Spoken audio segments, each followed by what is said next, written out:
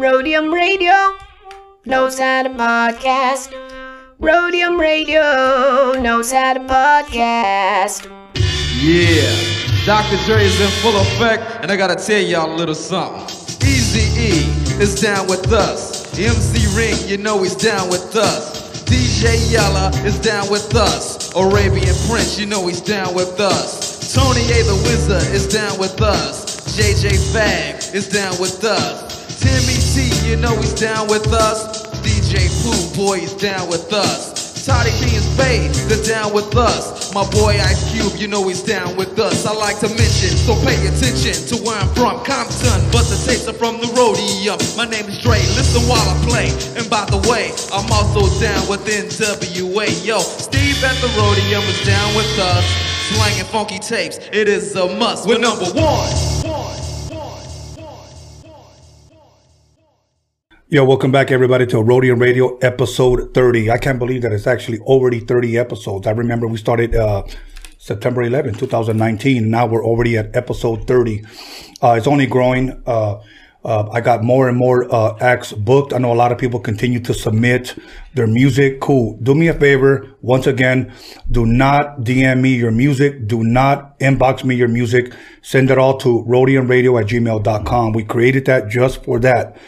Somebody keeps texting me, messaging me, telling me, have you heard my music? When we hear your music, we will email you back, okay? But do not DM me your music. I will leave it on red. I won't listen to it. Email it to me. Other than that, the Rhodium Radio, the Rhodium Mixtape Documixery at documixery.com. Okay, unlimited streaming for $24.99. You can get that there. Once again, unlimited streaming. No one has ever complained. Everybody has enjoyed it. Once again, once you buy it, it's unlimited streaming at documixery.com. I will put it up against any West Coast hip hop documentary. Directed by me, filmed by John motherfucking Elkins. Other than that, the 4 CDs are still available. We're going to be running out soon. But for those who place an order first, will receive theirs first. They've all been mailed out. I've had people tell me, where are my CDs? Where are my CDs? Usually takes 7 to 10 business days. So give it a shot, bro. I'm covering the shipping. So slow down, pal. So other than that, you can still order them all for $25 on the website, documixery.com. And, I hope everybody enjoyed the Super Bowl, because I sure did, especially the halftime. Okay, that was a lot of nalga right there. But other than that, without further ado, let me go ahead and introduce my very first guest, and that's Kaz. How you doing, my brother? What's up? What's up, boss? How you doing, good, Tony? Yes, I'm good.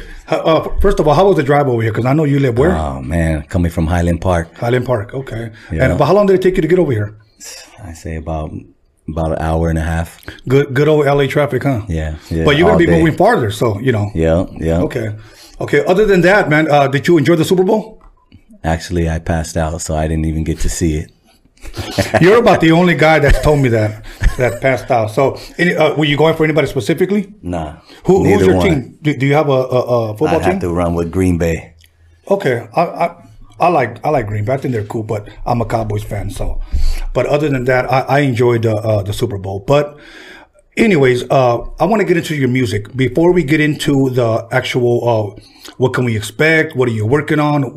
Before you give us any dates, if you're working on individuals or not, I usually like to start off on pretty much where were you born, where were you raised, like where did you grow up at?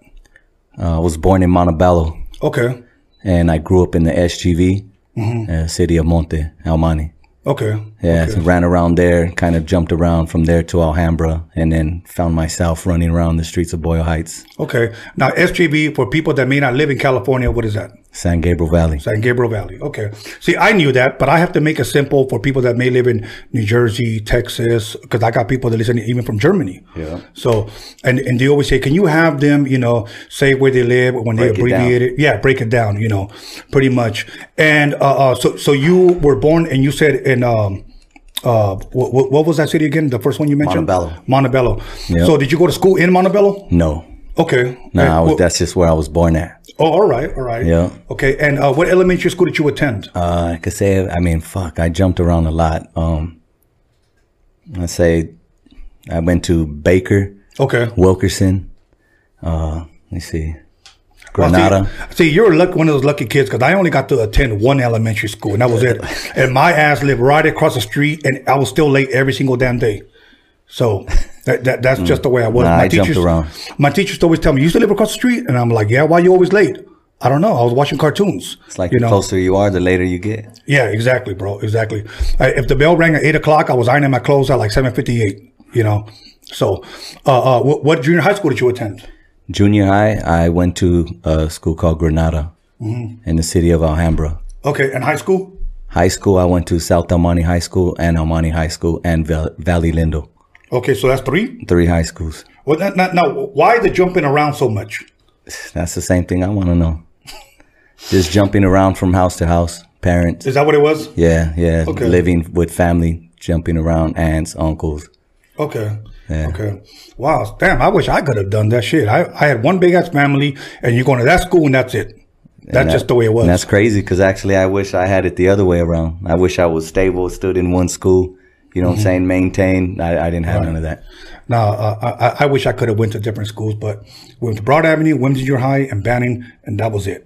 All in the same city. So I pretty much grew up with everybody here in the same. That's right. Same hood. Did you play any sports in school? Yeah. No, actually not school. I played baseball though. Okay. Yeah, just, the little city teams. Okay. You any good? Yeah. Really? Yeah. Okay. Now, hardball or softball? Hardball. Oh, okay. So it wasn't none of that girly pitchy shit. Nah. Oh, okay. Not until after. All right. That's cool. On an adult league, playing under, That'll work. And what? Now, let me ask you this, because to me, this is always intriguing to me. What type of music can you say you were raised? Obviously, because you moved around from home to home, okay? Aunts and uncles and parents and stuff. As a kid, what kind of music was usually played around your house? Man, a lot of everything. Okay. I'd be at one side of my family. They wanted me G'd up, gang banged out, bumping oldies, stuff like that. And then when I went to another side of my family, they turned around and was bumping K-rock music. You know what I'm saying? I say just like hip hop. That's why I hear like House of Pain, stuff like that. Right. So I got a little bit of everything in between. But Spanish music? No. Really? Nah. Oh, okay. You speak Spanish? Little bit. A little bit? Yeah. Like huevo, órale, tortilla. Straight up. Serio. Okay.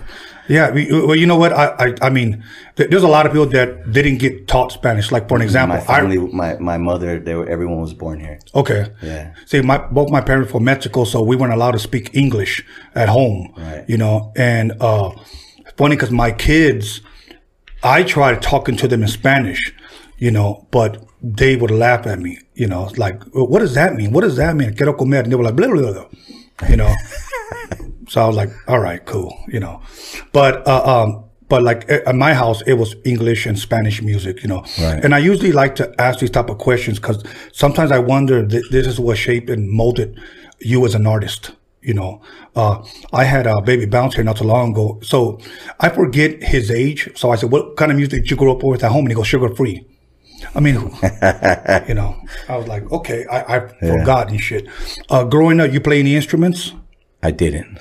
No. Nothing? Mm-mm. Did you ever want to? I can't say I did. Okay. Now, what about at school? Because I know at school, they have like plastics class, they have like woods class and music class and nothing? I know they handed me a clarinet, but I never did nothing with it. No shit? Yeah. What about chorus? Were you ever in chorus? No. Now it's starting to sound like an interrogation, huh? Right. But all good, man. Okay. When would you say, and at what point did you start listening or hearing rap? Like, what was some of the first early rap songs that you started hearing? I'll tell you exactly my first song I heard. I was in 4th grade, and I worked with some dude that was our neighbor. He shot me $10. This one cat came in our apartment selling tapes. I didn't even know what I wanted to hear, so I started scuffling through the tapes. I'm looking around, and I pulled out this tape. And there was this dude on top of I think it was a Cadillac, right? And I'm reading it, and it's like it said Born to Mac. And I was like, I don't know, but I'm going to buy this shit. So I bought it, and that's it. Closed case. Now, let me ask you this, because I know who that is, okay? Yeah. But what do you think it was about the cover? I have a point. That's why I'm asking. I don't know, man. I just saw everything else wasn't appealing to me. I just seen some fool on top of a Cadillac, drop top, sitting in the back. Maybe the white background, the red lettering. I don't know. Okay. That's the one that got me. I took it in, and just hearing what I think I wasn't supposed to hear is what got me. Okay.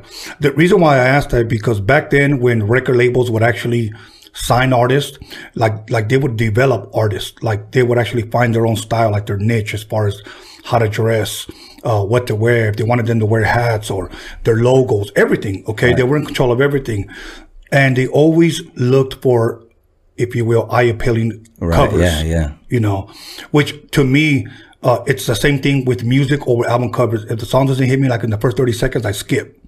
Same thing with album covers. There's times where I'll see something and it makes you look twice. Then you're like, what the fuck is this? So that's why I asked. So obviously it was Too Short, Born the Mac. Yeah. Do you remember when you first heard it, what you thought? Like what went through your fucking mind? Like, this shit is hard, this shit is dope. Should I have gotten another record? Or, I couldn't tell you. I'd say it was dope because I really didn't know music at the time to, decide if it was dope or not. But right. I think I was just thinking like, oh shit, this fool said pussy.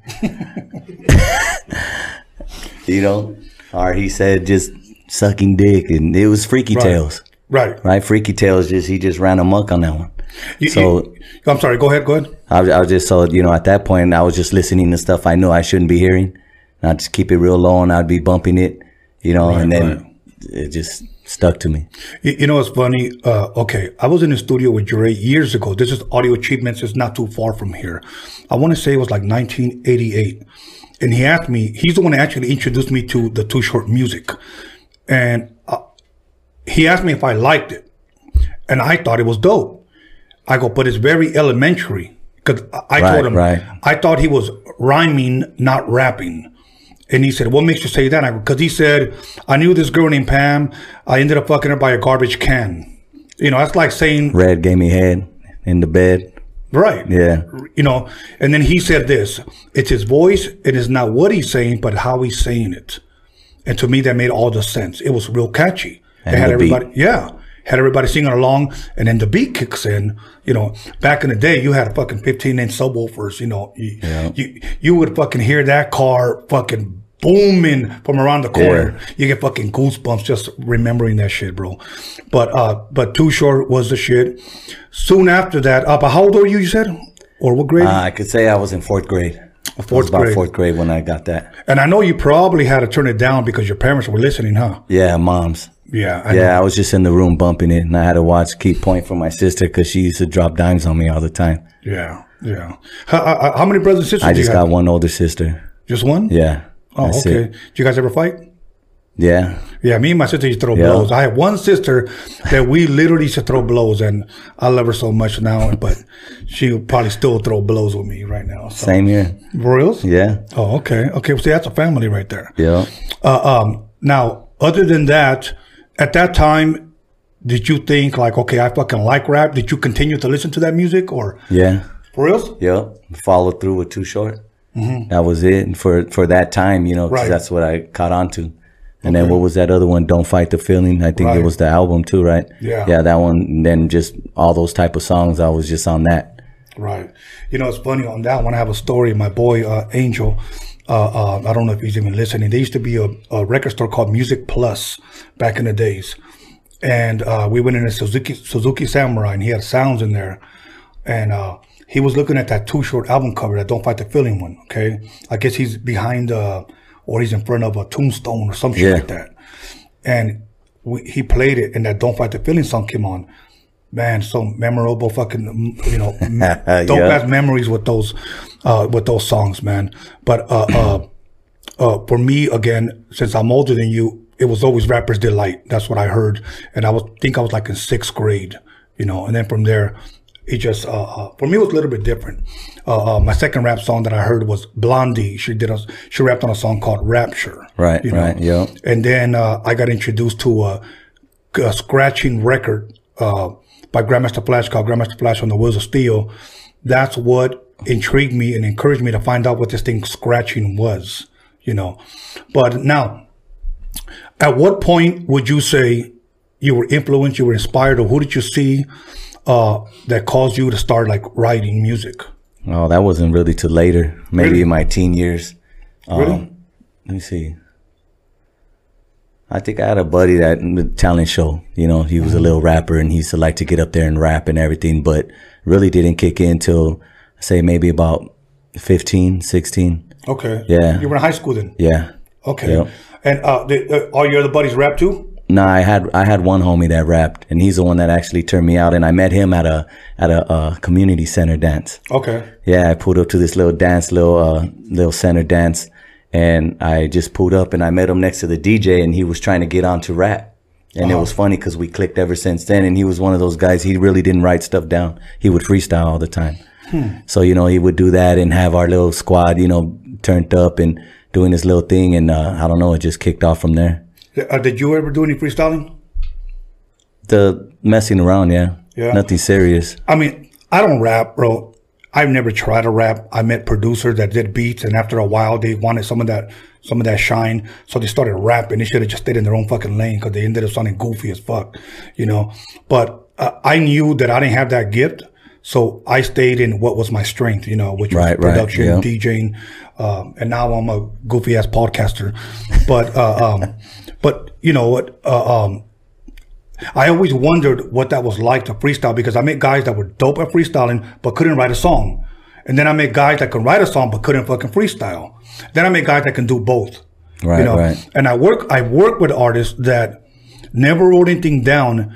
They would just listen to my beats, and it was so weird. I would see them with their head tilted back and they would just like hum like, and I was like, what the fuck are they chewing on or something, you know? So they would say, okay, mic me up. And then they would go and start spitting, you know. But later on, one of the guys told me that he had a photographic memory, that he would just say the words and he would see them. That's because he was always rap with his eyes closed. So That's a gift right there. Then. yeah, it's a gift right there. And you, so when you first started writing, did you write to other people's beats? Like, how did that work for you, that you say, you know, okay, now I need a beat? Did you just rap to other people's instrumentals? Did you know guys that were doing beats? How did that come about? Instrumentals. Okay. Yeah, just rapping to instrumentals. And then I started writing them down.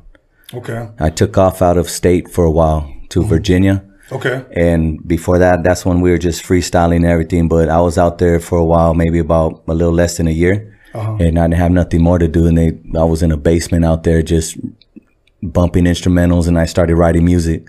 Yeah. Made me like a little karaoke demo tape, and I was sending them out here to my homies out here. Right. Okay. Yeah, this was a while back, and then from there, I started taking it a little more serious. What were you doing in Virginia? Just hanging out.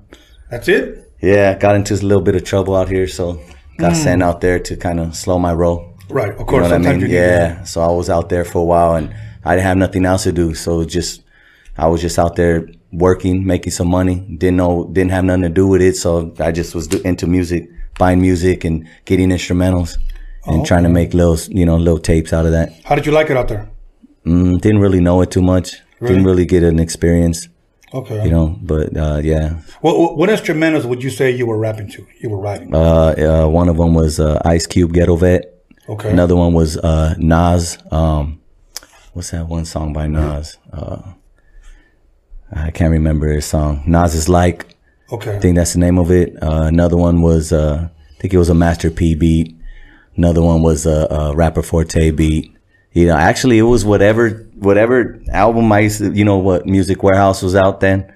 Whatever album had, whatever single was out that had an instrumental on it, I would grab it. So I'd go out there and just look at singles, instrumentals. I'd take them, and if they sounded good, I'd throw some on it. Because you named Rapid Forte, Master P, Ice Cube, and Nas, and all of those are 4 different types of, you know, styles of beats, you know, if you will. So I'm kind of wondering, like, were you trying to find your sound, if you will? Like, were you just saying, this is dope, let me just rap to it? Yeah. Or, you know. I don't think I ever tried to say I had a certain sound. I just, if I heard something I thought I liked and I could spit something to, then I would do that. When I did that little Nas beat, I showed it to a cat I was working with out there, and he was just all super East Coast, you know. And he's like, "That's not you," because he didn't know I did anything like that. Okay, now you're He's saying like, "That's not you." you're saying Nas, not Little Nas, right? Nah, Nas, nasty Nas. I'm just making sure because I don't want to Yeah. see you wearing that pink outfit someday. You know that he wore. What did he wear that shit to the Grammys? Just recently, I don't know if you saw that dude. I didn't even Some see that. goofball. He was wearing some fucking like patent leather, fucking cowboy, some cowboy. Maybe shit. in the bedroom and with the lady and shit, but not out exactly. in public. Okay, cool. Yeah, most definitely, man. Well, that's for another show, though. Okay, so you caught yourself writing to all these instrumentals. You come back home. When and where, if you will, did you start connecting and hooking up with somebody that made beats? How did that come about? Well, when I was out there in Virginia, Okay. I did that little demo tape, right? I think I did one, Too Short the Ghetto too. That one he had, his songs run long. Yeah. And I was at the Music Warehouse, I think that's what it was out there, and I saw a Conejo CD. Oh, all right. So I was like, oh, what? And I'm checking it out. I'm like, damn, this is a homie right here, from Southern Cali. So I bought it and I took it to the pad. And when I made that demo tape, on the back of these CDs, they would have numbers there, and I would call them, and it would just be voicemails though.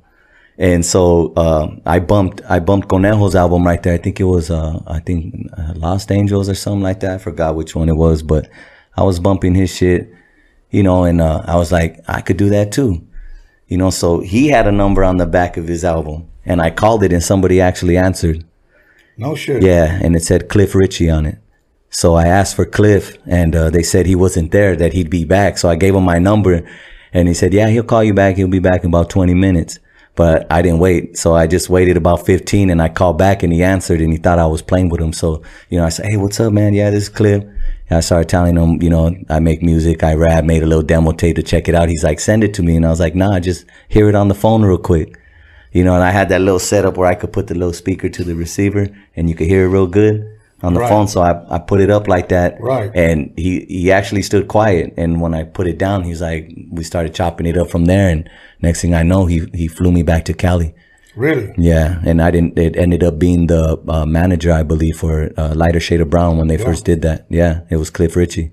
Wow. So yeah, he brought me back down to Cali, and it was kind of a slow process, but he was trying to get me in the studios, and that's where I kind of met a couple of different people that are still in the game today.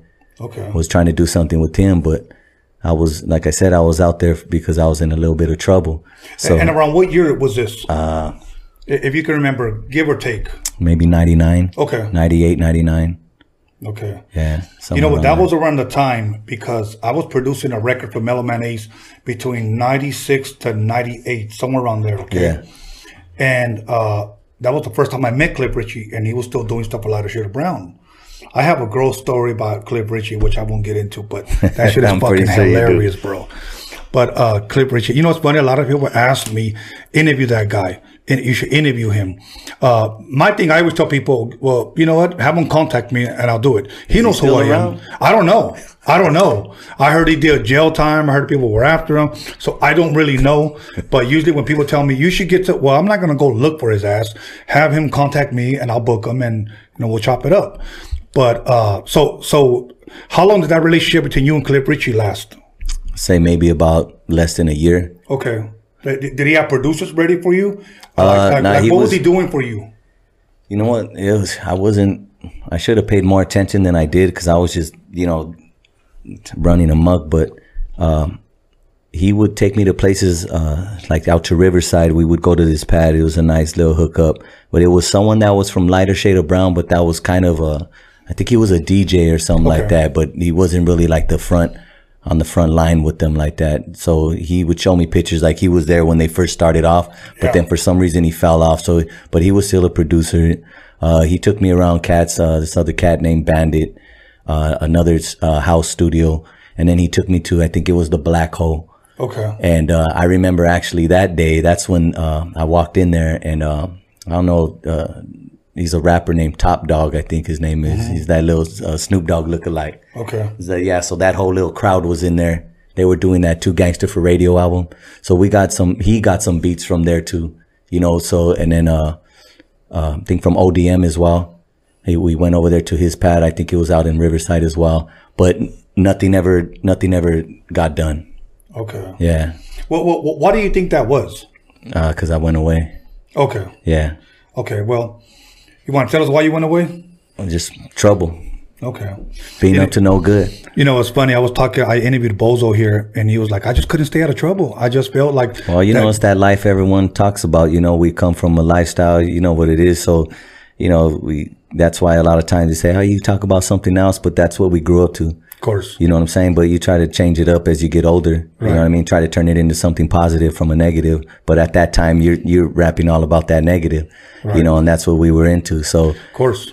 You know what I mean? And messing with Cliff, that was around that time. So when I came back, you know, I would have him pick me up from some crazy spots, and, you know, he would get upset, like, dude, why you have me coming over here? And, you know what I'm saying? Just, you know, and, I don't think he believed me, but eventually they caught up to me, and, I ended up doing some time. So I went away for a while. And then after that, that was the end of that situation. What year was that you got busted, bro? I'd say 2000. 2000. And how long were you away for? I came home in 2007. Okay. That's a nice little stretch right there, man. Right. Yeah. And were you still writing? And there, not really. No? No. What were you doing, man? Just hitting the weights, push-ups? Just trying, a little bit of that, you know, and just trying to maintain in there. Yeah. You know, and just trying to come home. That's it. Yeah, man, because I'll tell you what, nobody wants to be in there, bro. Nope. Nobody wants to be Hell cooped no. up. I mean, I don't sit here and I try to I went to jail. No, I went to the fucking county, and I was supposed to be in there for like a couple of months, but I knew somebody in there that saw me, that recognized me, showed me love, and got me out, bro. That's right. Like, got me like less than a week, you know? Yeah. But, so I'm thankful for that, because I didn't want to be cooped up in that motherfucker. The county jail is a piece of shit. I know. You know? But, anyways, other than that, here's what we're going to do. We're going to go ahead and take a break. We're going to come back, because I know you got more to share. Okay. Before we went live, you were telling me about some stories that I'm sure people want to hear, and we're going to touch on some of those stories. Okay. Yep. So everybody, once again, call somebody, text somebody, slap the hell out of somebody, let them know that Kaz is in the building. Once again, the Roadie Mixtape Documixery at documixery.com. If you want these 4 CDs for $25, you can order them at documixery.com.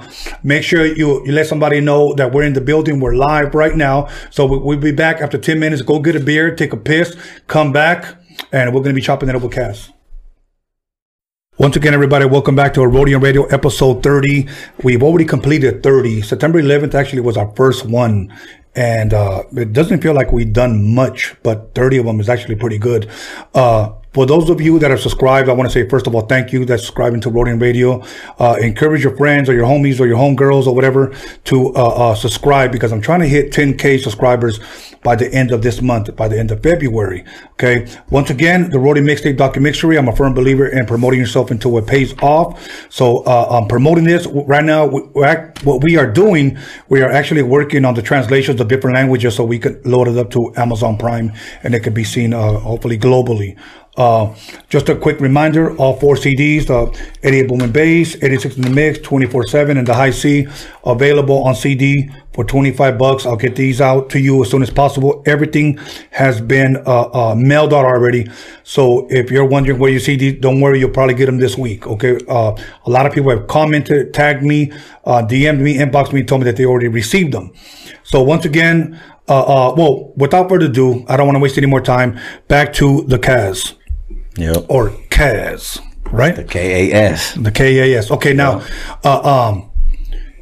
you went on a vacation for about 7 years. Yeah. Okay. When you got out, what happened after that? Did you immediately get back into the music business, if you will, or did you take time to get yourself a job, get yourself together? What happened after that? Right before I went away, I met Mr. D. Okay. On my own little thing through Rude Boy, rest in peace, from Southland. Southland Entertainment. Yes. Much love and respect to Mr. D. As a matter of fact, Mr. D, we're going to get you back on here as soon as we finish our 50th episode. So, because we're going to bring back some of our old school dudes that we already interviewed. It's funny how a lot of people commented and disrespected and talk shit, but they all watched. Right. That's funny, huh? That's what they do. Yeah, they love to hate, which is, I guess, it's cool. But so now you met Mr. D. You went in. Yeah. I met Mr. D through a good friend of ours, a mutual friend, Rude Boy, rest in peace. He also did music. So, you know, he started doing his thing. I was doing mine. And he just called me up. Hey, just roll through this studio over here. Yeah, in the 818. I said, all right. And the first day I met D, he just was always showing love to the homies. Right. You know what I'm saying? So, but then after that, I think I dropped a couple of features on I don't know what albums he put them on, but I did a few features with him, and he put them out there though, and he made sure he kept my name out there, you know, for the people that know Southland music. So, you know, we kept in touch, and as soon as I came home, I got a hold of him. And he just got me up in the studio. Now, before you went away, what artists were over there, you know, recording with him? Do you remember? With Mr. D? Yeah. Wow. Just the name of all that I know of it around. I know Conejo did a couple of tracks with him back then. Okay. There was a dude named Sniper, Big Spider, OG Trouble. I think those are the couple that I remember. So now you get out. You call them up, you guys start recording, if you will? Yeah. Okay. Who was all down with him at that time still? Was it the same people, new people? Nah, yeah, there was some people, it changed around. Trouble was still right there. Of course, obviously, Conejo, you know, has his own thing going on, but there was a whole new crowd.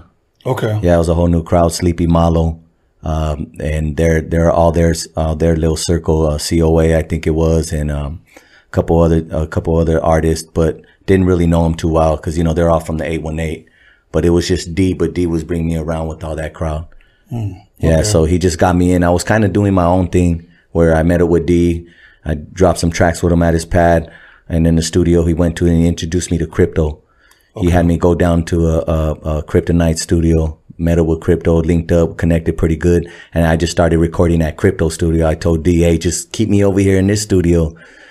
So we started doing it like that, and he did. So I mainly did all my music on my own, but then some of the features, you know, D just tracks that I wasn't done with, D would, you know, bring in one of his artists or someone else with the Southland, and he would slap them on my tracks. Okay. Yeah, so that's the way that was going down. So would this be your first solo album then? Yeah. Okay. And when did this drop?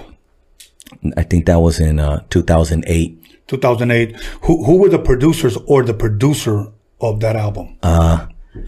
I honestly, I couldn't even tell you. I went to D, he had all the beats lined up, and I just pick and choose.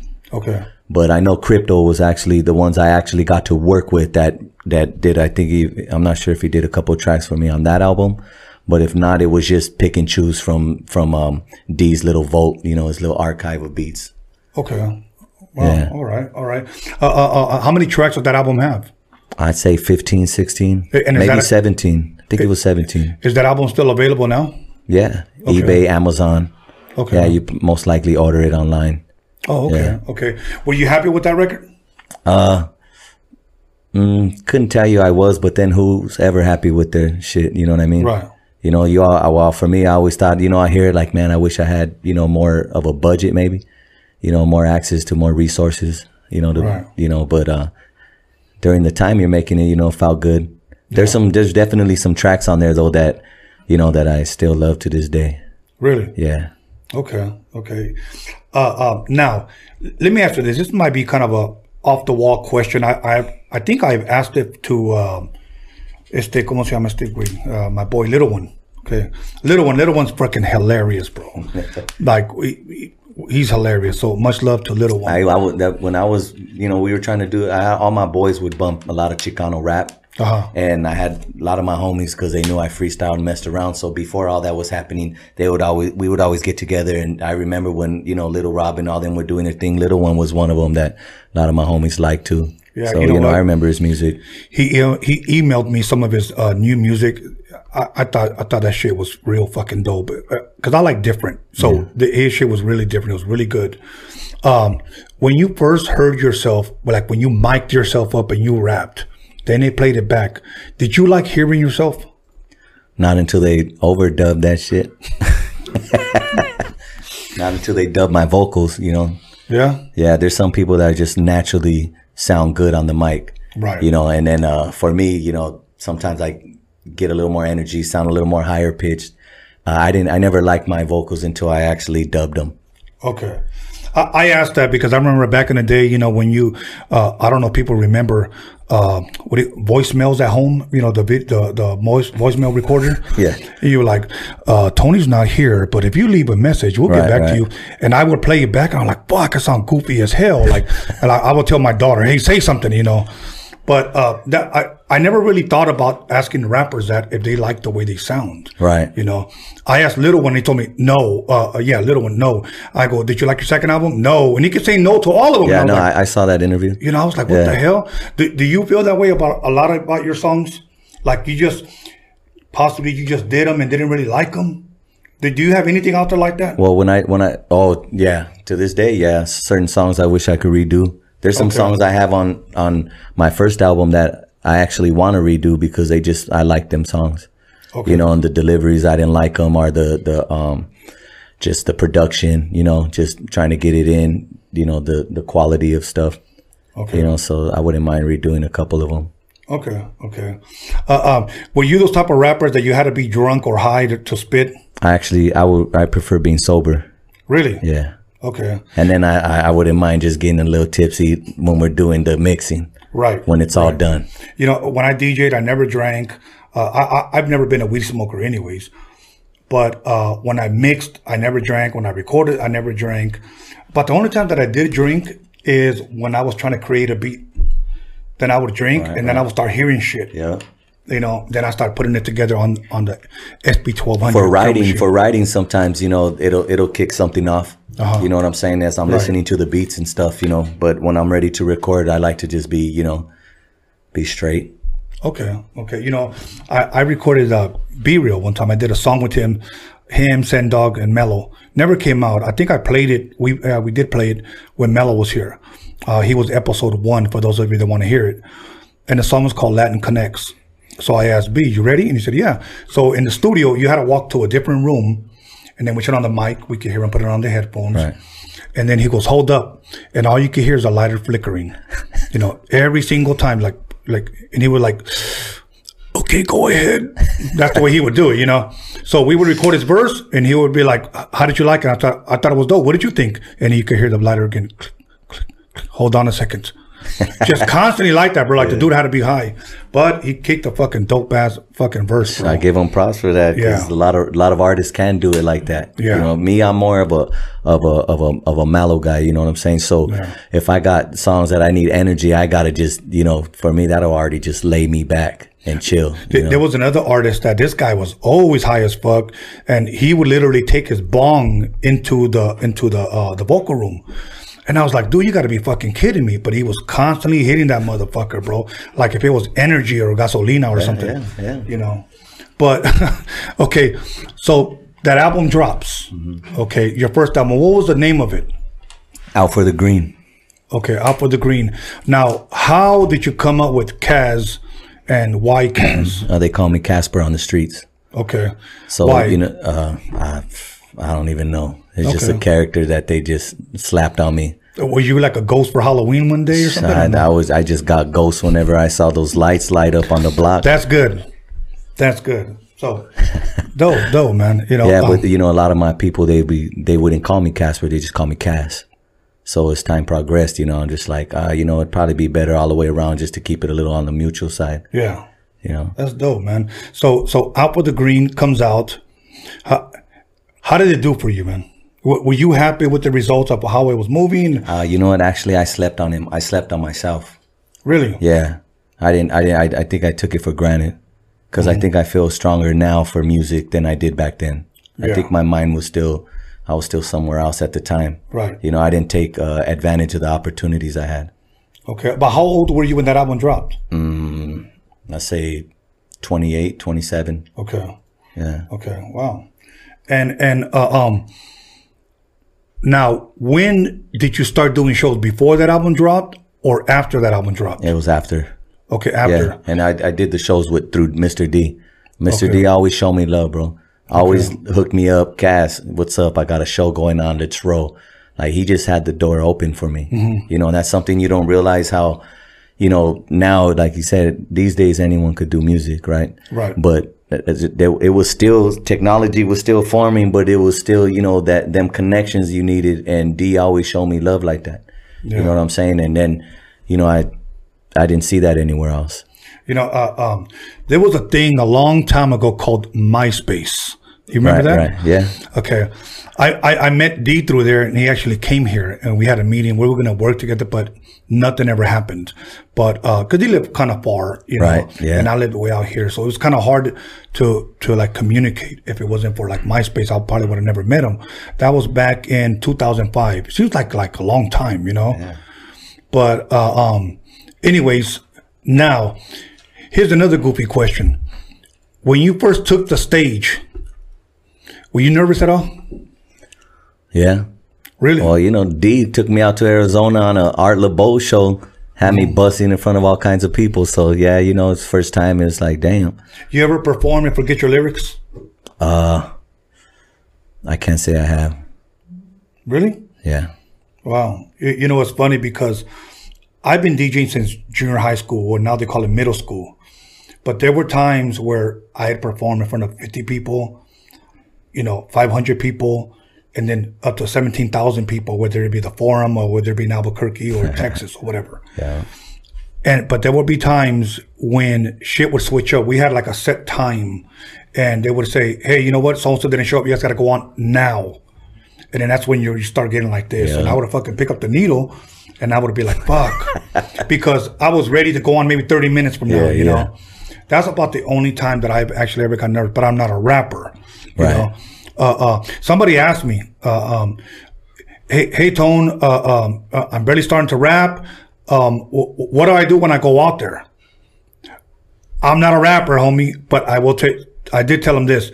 Don't look at the people, just look out. Just look straight ahead out there. Is that what you did?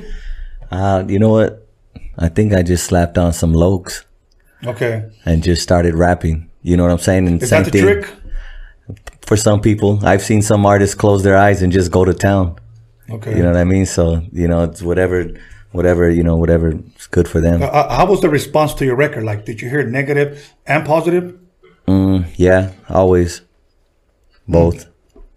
Did the negativity piss you off? Yeah, really? It does. I wasn't used to it. You know, I'm pretty sure artists that, you know, got a long time in the game and they go through those experiences, then yeah.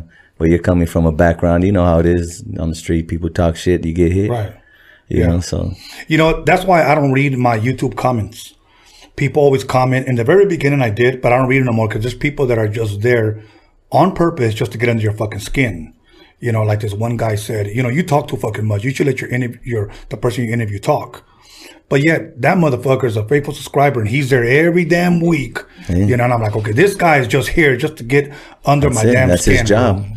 Yeah, bro. So, but I don't read them anymore. They ask me questions. If you want to get at me, go to Facebook or go to Instagram, and I'll answer your fucking questions. But don't be goofy and call yourself Nostradamus on YouTube, you know, with a picture of a truck talking shit. Right. You know. Right.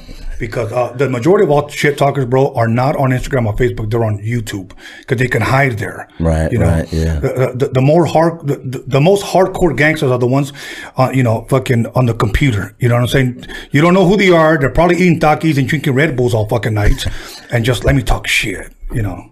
So I don't read comments. So if you're out there trying to ask me a question, I'm not going to read it. So, anyways, how long was that album out before you started working on your second one? Wow, it was a while. I'd Really? say, yeah, I didn't really push too much. I was just still featuring on D's music, you know, going with Southland, and we were doing our thing.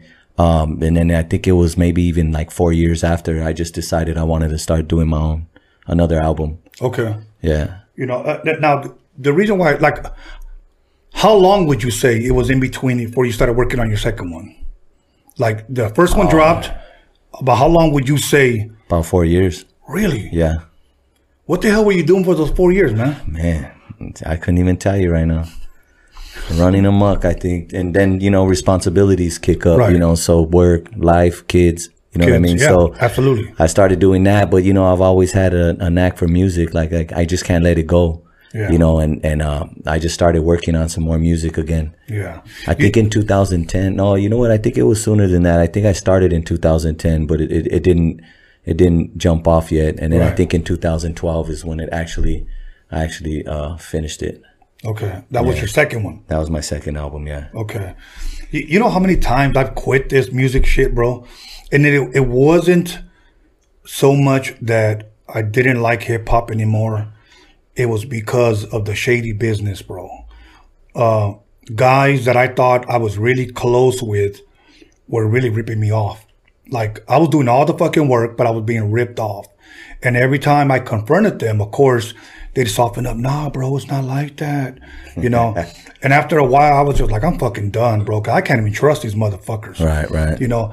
And I did an interview with Soren Baker, whom I interviewed not too long ago. And he asked me, because I took time off from like, I want to say 2007 to like almost 2017. And he said, why the long layoff? And I told him the truth. I said, because I fell out of love with music. I didn't want to hear, I started listening to rock music, oldies, and fucking classical music. I didn't really want nothing to do with rap anymore. Right. So during those 10 years, new rappers could have come out and I possibly never heard of them, you know. So today when I interview people, I had to get reacquainted with them because I took a long layoff, you know. But like yourself, it was kids, family, and stuff like that. Now, the reason why I bring up why such a long layoff is because I remember Quick, we dropped our albums, Second to None, AMG, High C, Quick, dropped all of our albums 1991, okay? And we all did shows together. We all did tours. But when we were doing shows for the first one, he already had his second one done. Like, that's how Quick was working. And he would let us hear his second album on cassette. And his shit was fucking amazing, bro. Now, there's a point why I'm saying this is because he had such a great work ethic. When he started touring for his second album, he went on a tour bus, and that tour bus had all his equipment in it. So he was already working on his third one. Right. You know? So when I see that type of work ethic and somebody tells me that their album came out 4 years later, you know, I was wondering what happened. Yeah. You know? Well, that's something that goes with, that's why sometimes people, especially on our end, a lot of people hate on each other, you know, but you can't be mad at the next man that's pushing like that, you know, cause they're working like that. You know what I'm saying? They do what they got to do regardless of their life situations. And they find that time to keep pushing, you know, that's where I came up, you know, with my third album called All or Nothing. That's what it relates to because, you know, you're dealing with responsibilities in life. But yet you have a dream that you once had, and it's like, you know, you can't sacrifice one for the other, you know, because of the responsibilities you have in your life. So that's why that terminology, that one came out like that, All or Nothing. And how soon after the second one dropped did your third Still one? same thing. Same as it was a couple years, and I just did it on my own. I met up with I think D introduced me to my boy Chris Beats, which is a producer out in Pasadena. You know, and, you know, he has his little studio at his pad, and D sent me over there one time for some beats. And I went over there, and, you know, he was more closer to my end. And, yeah, I just thought it was convenient. It was easy to work with. You know, sometimes you have a beat, maybe an old school remake you wanted or something, and I would go to him for that. You know, so on my third album, we just clicked up and we worked on it together. So my second and third album is really when I started working with, actually, you get to see the production. You get to, you know, those were the beats that came more personalized. They were more custom for you, you know. So my second album, I worked with Crypto in his studio. And it started off, I just went over there to, like, hey, I had an instrumental. And I was like, hey, you know what? Just record me real quick. I just got a track I want to drop. So I recorded it with an instrumental. But then when I went back for it, he told me, hey, I went ahead and did something for you. So he showed me one of his beats on the same vocals. You know, he took out that instrumental, and that's when it just changed the game. He just hit me up like, hey, you know, we could work, you know, what you want to do. We talked about it, we came up with some numbers, and I was like, yeah. Because, you know, as an artist, you want to be up in the studio. You know, you want to get that feeling. It's all a vibe. You know what I mean? So when you're doing it like that, you feel like, man, I'm really getting somewhere. I'm really doing it, you know? So I decided to work with him on that one. And then with Chris Beats on my third album, you know, we were able to build the beats, go through them, and, you know, I know where they came from. Out of those three, which one was your favorite album? That's hard to say because I got a lot of, I like a couple songs from each album. Okay. But I would say more of a, I think my last album, you know, I think as probably anyone else would say, is more of a mature, little more growth inside your album and your lyrics and your content. Because my first album was just, you know, on a younger mentality. Okay. So I think right now I would say my last album, you know, as a complete album would be something more I would try to get somewhere with, as opposed to my last two. How many albums total do you have? I just have 3. 3 albums. 3 albums. Because I seen some of your visuals, and I know John motherfucking Elkins filmed some of them. Big John. Yeah, and I really like some of your visuals. One thing I will say about John, that he does brag a lot about you, you know, in a good way. You know what? He's got good ideas. He's got good music, and your music does sound a lot different than from a lot of the stuff that's out there right now. And that's one thing that I enjoyed about your music, was that it is different. You know, I like it. I had one situation where, you know, some people tell me, hey, when are you gonna get more into that hardcore gangster shit?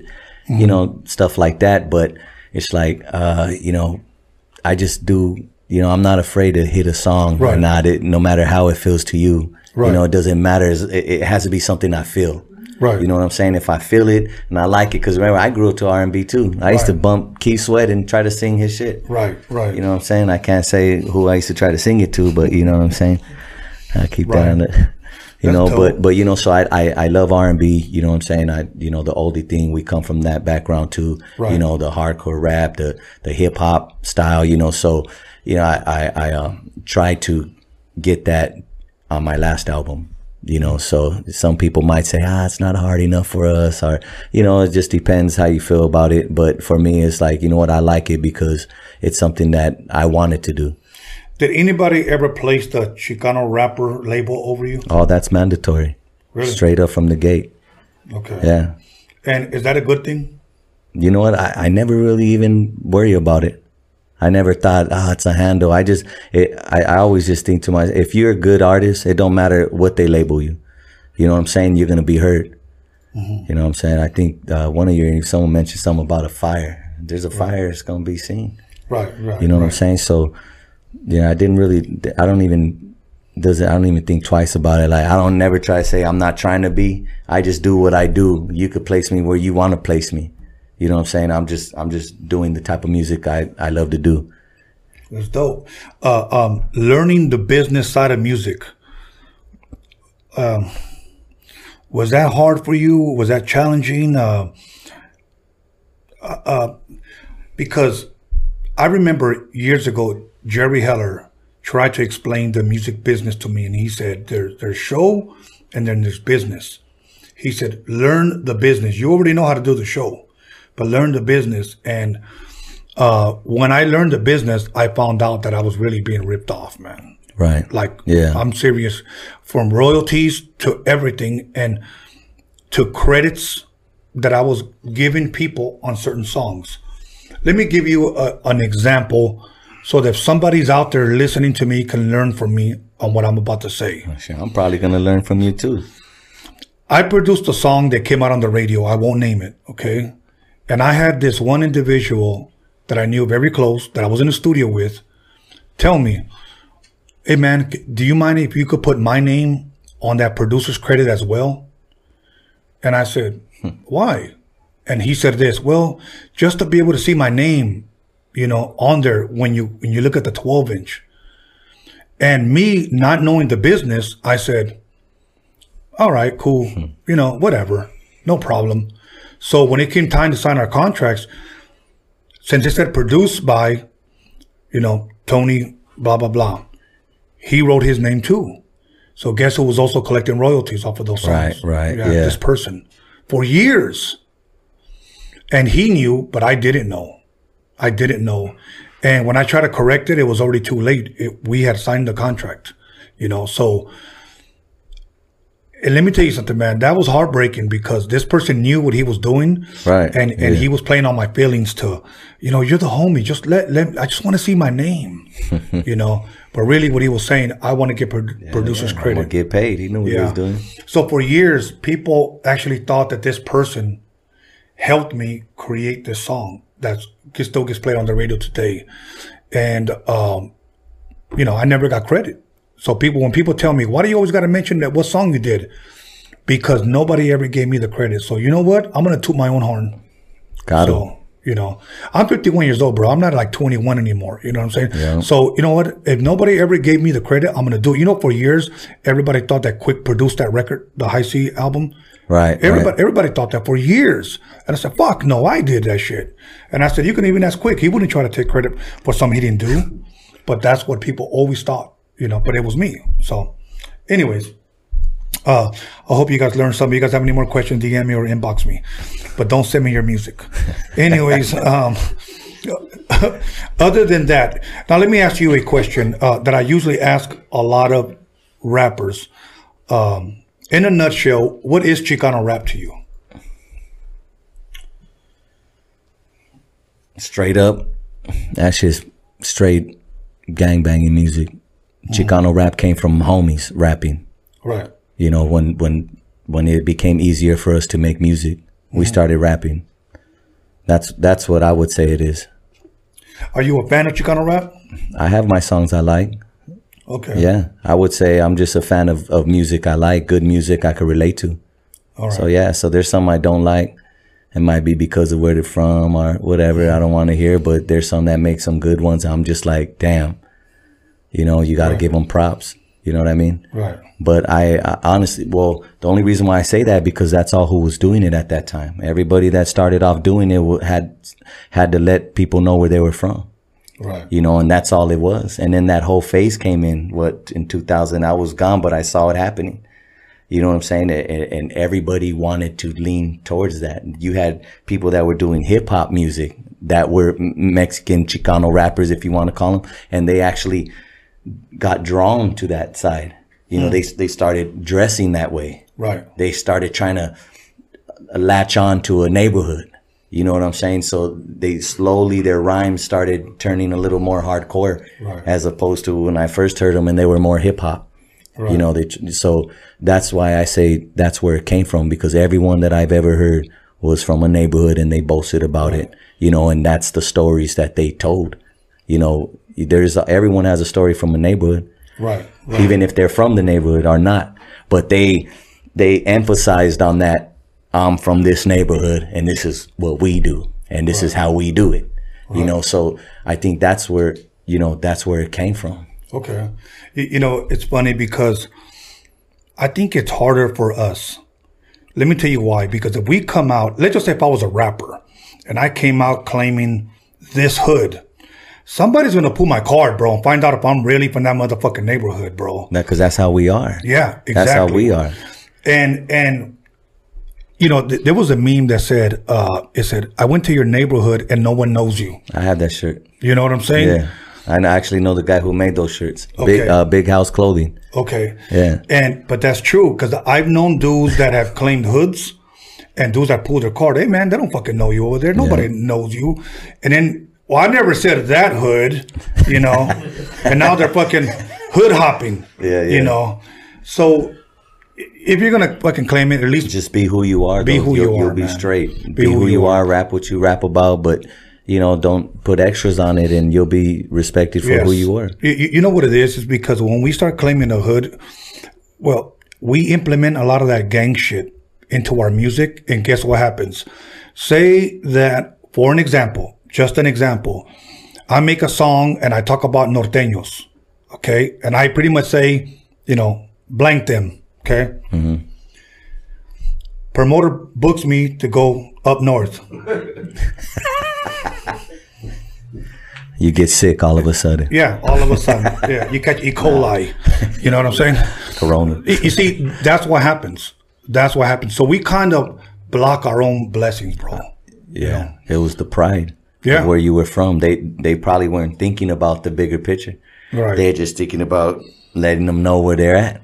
Right. You know, and that's what happened. Now that's the handle we have now. Because it's so, you know, that's the way you hear someone who's at. Oh, he's from there. Oh, I know someone from there. As soon as you run into him, hey, yeah, your homeboy so-and-so raps. Ah, that fool ain't from my hood. Oh, is that right? You heard that? You know what I'm saying? And it goes from there. It goes from there, brother. Real quick, man.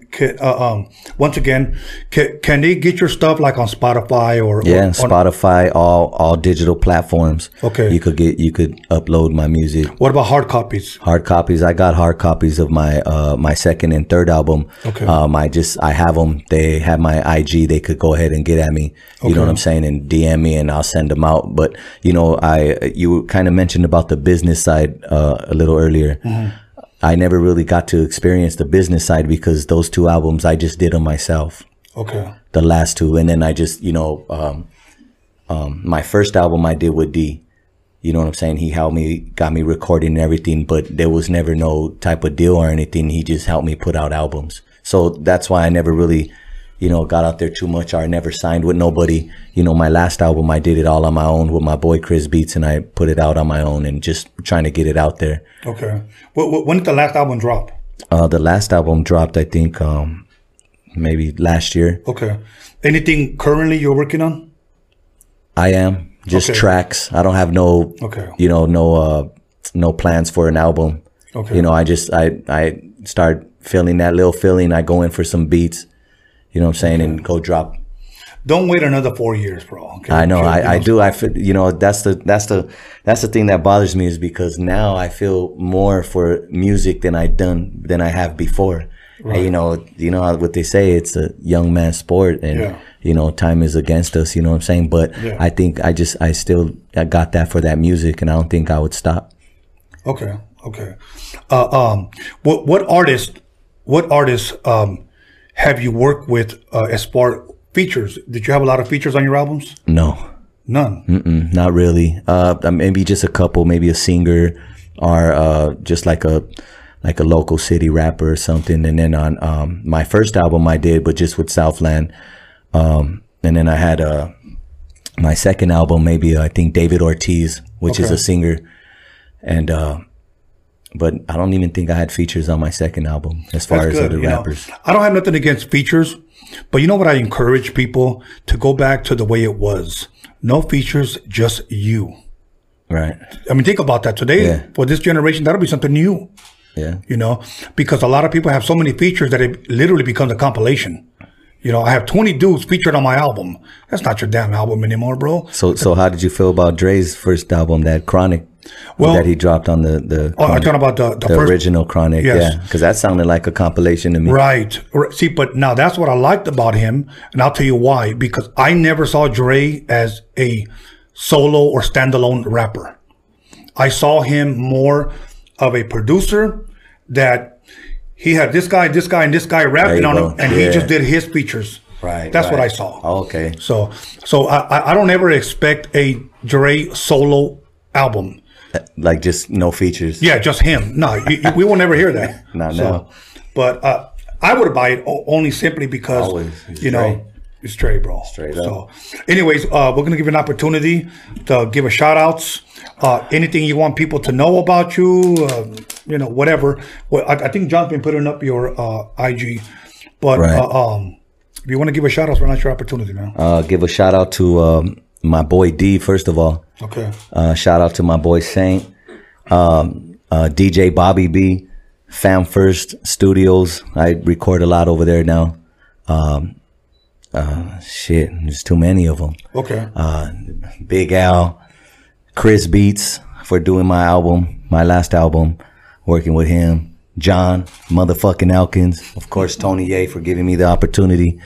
And that's it, bro. Cliff Just Richie? Anyone. Cliff Richie, definitely not. Let him know he owes me frogs. Right. If he's out there, go ahead and send those in. That'll work. Yeah. When you have something new, please let us know. We'd love to bring you back, and so you can promote it here. Right on. Especially visuals, because I know you work on a lot on visuals, and I think they're pretty dope the way you come up with your ideas. But other than that, man, I want to thank you for coming. It's really been a truly honor and a pleasure. And even though it took you about an hour and a half to get here, so sorry about the LA traffic, but good. You were raised here. That's so right. Once again, we're going to take a 10-minute break.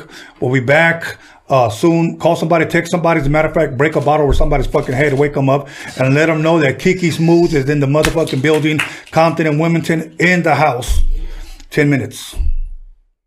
Welcome back, everybody, to Roadium Radio episode 30, and we had just wrapped up our interview with Kaz. Thought it was such a dope interview. I wish we'd have had a little bit more time. But before we get into our next special guest, once again, these 4 CDs can go out to you for $25. Go to the website, documixture.com, and you can place your order there. I only have a few left, first come, first serve. The Documixery at documixery.com. If you have not seen it, this is actually cheaper than these right here. Actually, this is cheaper than my shirts. My shirts are about $26, $28. It's $24 for unlimited streaming. Believe me, you will not be disappointed. I'll even go as far as saying that if you're disappointed, I'll give you your damn money back. Okay, $24.99 isn't a lot of damn money, but I guarantee you, it is 3 hours of West Coast hip hop education, a story that you've never heard before. I like to say that we call it the prequel to Straight Outta Compton, because this is pretty much how a lot of those artists got started, including me. You know, so you can get this High C mixtape. This is actually how we got our record deal, through this cassette, but we converted to a CD. We just did an original song on a mixtape, and we got signed to one of the biggest record labels in the world. But you don't want to hear that. Without further ado, let me go ahead and introduce Kiki Smooth, all the way from the city of Compton. Compton, California is in the house, you know what I'm saying? Yes, Compton, what is Compton, about 15 minutes away from here? Right? Yeah. Yeah. A little, bump in the road. Right, a little bump in the road. That'll work. I have a question, because I'm sure inquiring minds want to know. When that goofy ass song by Drake came out, Kiki, do you love me? Did you ever get clowned, man? Oh my God, even my my niece, everybody, some dude at work, Kiki, I'm like, man, y'all better stop that, man. Okay. I don't love y'all. Right, okay. Now, you were born and raised in Compton? Is that what you still there? Nah, well, my mom and, we still got family ties there, but my mom lives in Watts. Okay. Yeah, Towers. So, all my life. We lived in Compton, pero mi abuelita vivía en Watts. Okay. So, my whole life I've been going to Compton and Watts, porque mamá se iba a bailar los viernes a mirar the DJ and all that. And I swear to you, and she used to go see, all the big DJs. So, that's how I got into hip hop. But all my life I've been in Compton and Watts. Really? Yeah. What part of Compton? Just all over? Well, we lived right downtown Compton. Me and Game grew up on the same block on Willow. No shit? Yeah. So I've known Game for all our lives. Okay. Yeah. Okay. I shared this before in other episodes. I lived there till I was about 9 years old, but we lived right by the small airport off of Central 155, right there. Yeah. And as a matter of fact, my oldest brother, who's like in his 60s, every once in a while he'll be like, "This is Compton, motherfucker." Yeah. That's where he was from. Yeah. That was his hood, 155 good. Oh yeah. Hood. But yeah, so we lived there, and then my dad, it was funny because my dad used to bring us to Wilmington on the weekends. So when we ended up getting kicked out of our house for no fucking reason, we moved from Compton to Wilmington, or else I probably would have still been there. Yeah. Wilmington is like my third home. Mi madrina vive acá en Wilmington. Really? Yeah. Okay. So Wilmington is like my third home. Okay. I spend a lot of time in Wilmington, Okay. out here. So that's dope. Wilmington, my madrina and my padrino, rest in peace. So, I got to travel a lot around the neighborhoods. That'll work. You know what I mean? So now, where were you raised at, more or less? Were you just back and forth, or in Compton? Compton. Okay. And what elementary school did you attend? To Martin Luther King. Martin Luther King. Yeah, that's right there on. Well, it's kind of like, how can I tell you? Right by Mona Park, where Coolio and them started.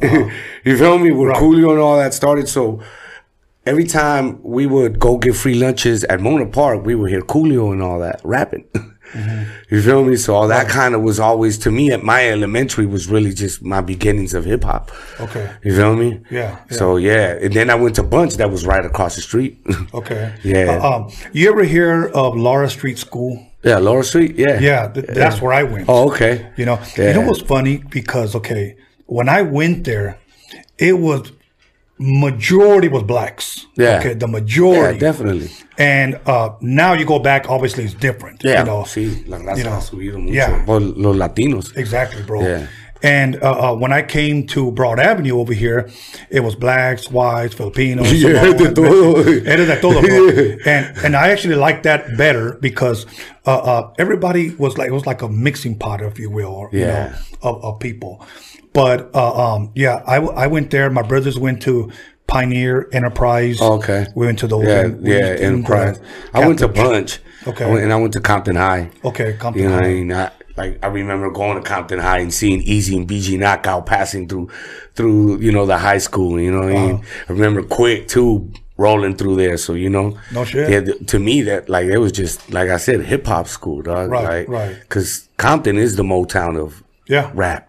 Right. If people don't understand, that's where I started my music career. Well, I'm glad you said that because let's elaborate a little bit more. You said Compton is like the Motown of rap. Yeah, definitely. Which is very, very true.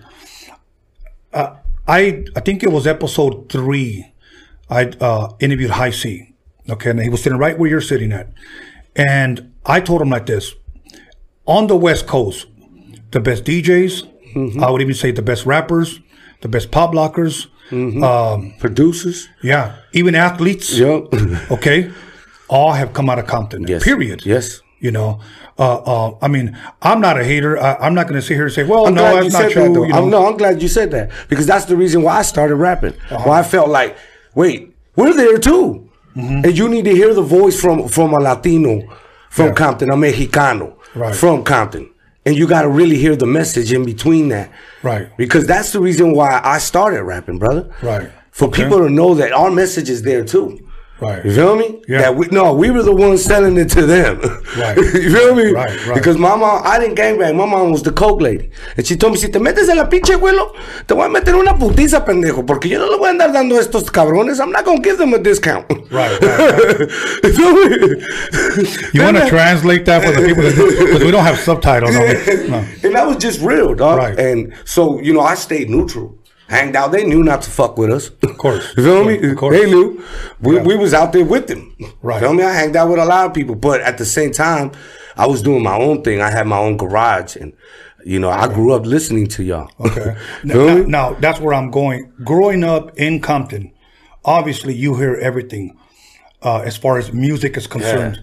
What type of music was playing in your house as a kid? Oh, man. I'm talking about from new wave. Okay. You feel me? I was a big new wave fan too, bro. From new wave to like salsa, merengue, cumbias.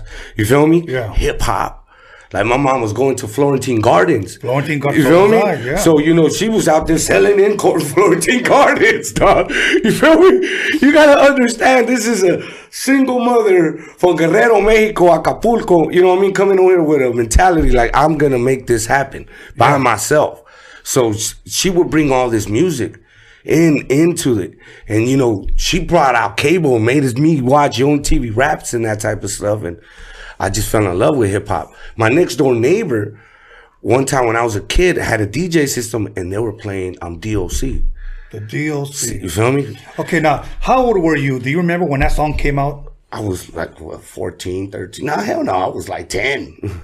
No shit. Yeah. And, next thing you know, he did the doubles. Right, on the turntables, yeah. And I was like, whoa. That was it. I spent elementary breakdancing. For real. I spent my junior high spray painting. Next thing you know, turned into tag banging. Yeah. You feel me? Yeah. Next thing, we were into like graffiti. Right. Next thing you know, we have to carry a strap to go even right in Compton. Yeah. You feel me? And it just got real dangerous. I lost a lot of good friends through that, but I kept the music. Right. Going. And I ended up getting a job at Underworld Records with Big A in Compton. You feel me? But the reason why I asked you about how old were you when you heard that DOC shit, I'll tell you why. Because I remember Sir Jinx, I interviewed him here, Dre's cousin. Okay? Yeah. We used to go to a place called Audio Treatments. I don't know if you know where that's located. That's Old Torrance. Yeah. Torrance, and I want to say Cabrillo Street, if I'm correct. And that's where they recorded all their music. Okay. Yeah. I remember Jinx was, when I met him, he was 17 years old. I want to say he was 18 now. And we picked him up from his house in LA where Dre was living with him. And me and my boy Angel, much love to my boy Angel Montes, who's probably watching. We get in this brand new car, and Jinx gets in the back and he says, put this cassette in. And we put the cassette in, and it was the dog, the dog, yeah. the dog, you know, that shit. And I was fucking blown away. He goes, yeah, they just finished it. And I was like, what? Now, back then, we just knew the dog from the Fila Fish crew from Texas. Yeah. Came down here, recorded that fucking album. And then when I heard, y'all ready for this? It just blew my motherfucking That's what mind, blew bro. my mind. You know, When I heard that, I was like, wow, this is dope. This is really, really you know, dope. now think about this, just on a side note. If that would have never have happened to him, where, you know, his vocal cords were cut, okay, maybe rap would never have changed, because he would have kept going, because he was starting, his style was undeniable, bro. It's fucking amazing. Yeah. You look at people like Easy, look at people like Pac, you look at people like Biggie, and they all died one year after another, and then from there music changed. Okay, maybe music would have never changed if those deaths would have never taken. I feel like hip hop needs change though. Okay. That way, because then you get the raw people that really want to fight for hip hop comes out. Then you get the 50 Cents and those type of people that come and like save it. Okay. So sometimes you need that because it gets to watered down. It gets watered down. Like right now, I feel like it's great for hip hop because people are looking for something different now. Okay. You feel me? Since you said you're glad that it changed, or you like the change, which I like change and I like different, but can you say you're happy with the state of hip hop right now? In a way, dog. I'm a DJ. I can't be biased to people's records. You feel me? They didn't like it when we were playing our hip hop. You know, people were doing the Humpty Dance. Come on. And people were like, yeah, that's a badass record. You feel me? So we can't be biased to what they're doing now. Feel me? I'll listen to some of the lyrics and I'm like, all right, that was kind of corny, but the delivery was dope. You feel me? I'm not, if I want lyrics, I'll go listen to Nas or whatnot. If I want to be entertained, then I'll just listen to the radio. Okay. You know what I'm saying? Okay. But I'm a DJ, so I'm a DJ before a rapper. You feel me? So I look at music and listen to music way different. You feel me? And I'm not biased to music. You feel me? Yeah. I have to say that I am. Yeah. I'm gonna be honest with you. No, everybody has a choice. You feel me? Some people like Cadillac, some people don't. Okay, you feel me? Name some artists and you tell me if you're a fan. Yes or no? Good. Tekashi 6ix9ine. Lil Pump. Travis Scott. Yeah, his beats are cool. Okay. What the hell's her name? That plastic girl. You know a lot of names, bro. But you're not liking them, dog. Nicki Minaj. Yeah, I think she can spit. Yeah. I think, you know, one of the females that I think can spit is her. Okay. You feel me? I love her deliveries. The way she attacks the beats are really dope. Feel me? And look, out of that, something like Cardi B came out. Okay. You know what I mean? You like Cardi B? I like some of Cardi B shit. She put me on it. My girl put me up on a lot of stuff. I'm not biased to music. You feel me? The Amigos? Some one or two. I'm like, all right, cool. Okay. Yeah. All right. Cool. I'll spend this at a quinceañera. Why not? Yeah. Well, see, and I'm glad that you look at music like that. And I'll tell you why. Because me coming up DJing, of course, I had to play new wave. I had to play Spanish music. I had to play, you know, funk. Yeah. I had to play rap. I even played house, and I started getting into a little bit of the techno before it was called, what is it called, EDC now or something like that? Yeah. Okay. So I got to see music evolve, but I liked it. And I couldn't deny their fucking talent. Today, I just think you got a goofy ass bastard wearing skinny jeans, mumbling shit. Doofing. You know, drunk on lean. Yeah. I just can't support that, bro. So that's why I decided to press mute. I feel you on this generation of music. There ain't a lot of shit that I'll listen to though. Okay, you know what I mean? There ain't like a lot of shit that but we'll play it as DJs. Yeah, and not even that. Like there ain't a lot of shit that I'll listen to, dog. Feel me? There's some dope shit out there, but not a lot of shit. Okay, you feel me? And like lately, I kind of had to mute everything. Cause I've been working on my music, right? So I had to mute everything so it won't sound like nothing good that's gonna influence me at all. Right. You feel me? And with my producer, I've been really working. Every time I do a new album, I go get one producer. I learned that from you guys. Feel me? To bond with your producer and create that sauce. And that's what I've been doing. You feel me? Even when I did the mixtape with Yella, I try to keep like a lot of mixtapes, a lot of producers away and try to just stay with the ones I know. You feel me? To give them the shine. But after that, I went and worked on an album that, you know, just with solo producers. Okay. That's, you know, something that you guys put out a lot. You feel me? And people don't do that. Right. You know, like how you said, some people should be sounding like a compilation of producers too. Right. Yeah. You feel me? You're right. You're right. You know what I'm saying? Like, what is your sound? Right. What is your, and who is your sound? No, you're right. You feel me? Right. And a lot of people don't look into that. But me, as you know, as a music lover, I definitely been doing that with my music, you know? Now, you said earlier that you were a DJ first. Yes, sir. Okay. You said, if I'm correct, your next door neighbor had 2 turntables. Yeah. Is that how you got introduced to DJing? Yeah. And then from there, what made you take the next step to say, I want to do that shit? Oh, my padrino's Mr. Peabody from the Latin Underground. I used to go to all the raves and all that, all the shit. techno and all the house stuff. No shit. Yeah. Okay. See, I would have never guessed that, bro. Yeah. You feel me? So we got a raver from Compton. Yeah, we used to go to the raves and all that. But then, you know, like someone's at Compton, we started breaking into the cars and all that shit. We couldn't go no more. But yeah. Of course. But, you know, like, yeah, DJing was always a part of my life. And when I saw DJ Quick and Dr. Dre rap, they're from Compton. They're my heroes. Right. You feel me? Right. What else is next for me? Feel me? I went on tour with Coolio. I toured the world. Oh, you feel me? yeah. But I wanted to know what was next for me. You know, as my music. You know, I caught myself just DJing and I wanted to do more. I make beats and all that, I produce, but I just felt like there was something missing in my city that people weren't hearing. Yeah. You feel me? Like all the black dudes and everything, they come to me. They come into my mama's house. Right. You feel me? And they're telling my story, and I should be telling that story. Dr. Dre, Game, all these people are telling my story that I should be telling my story. Yeah, right. You feel me? Yeah. And why not become the first Mexican rapper out of Compton? You know? Good, man. And that made me, you know, I got friends from every neighborhood because I DJ'd. Right. You feel me? Right. So when I started putting out my music, Compton really accepted me pretty fast.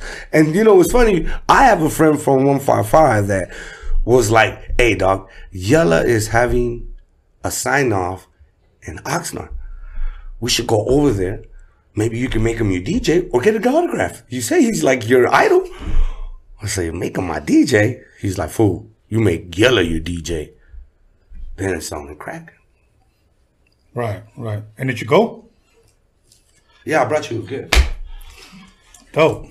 This says DJ Yella presents Kiki, do you love? No, Yeah. Kiki Smooth. Yeah. CPT mixtape. Yeah. Hell yeah. You know Put what it I'm right saying? I made, instead of dreaming it, I put a plan in motion. Right. And we drove over there and we waited in line. Yeah. And when I got to him, I told him, you know, like, I'm just like you. That's dope, man. I have street knowledge and, Yeah. you know, I have an attitude. Yeah. You feel me? And I felt like together we could do something different.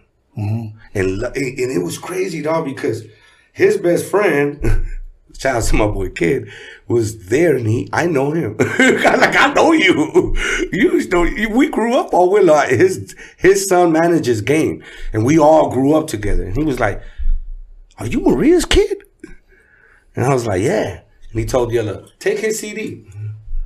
No shit. Yeah, a week later, Yella called me and said, "Let's go." No shit. Damn, that's dope. I have 3 of those that we still ain't brought out because Yella's Right. still touring and doing his thing. He's like, I want to make sure we do this right. Right. So, you know, that we brought out that one. And, you know, I still was like, I want to do something different. So, you know, I continue making my music, you know.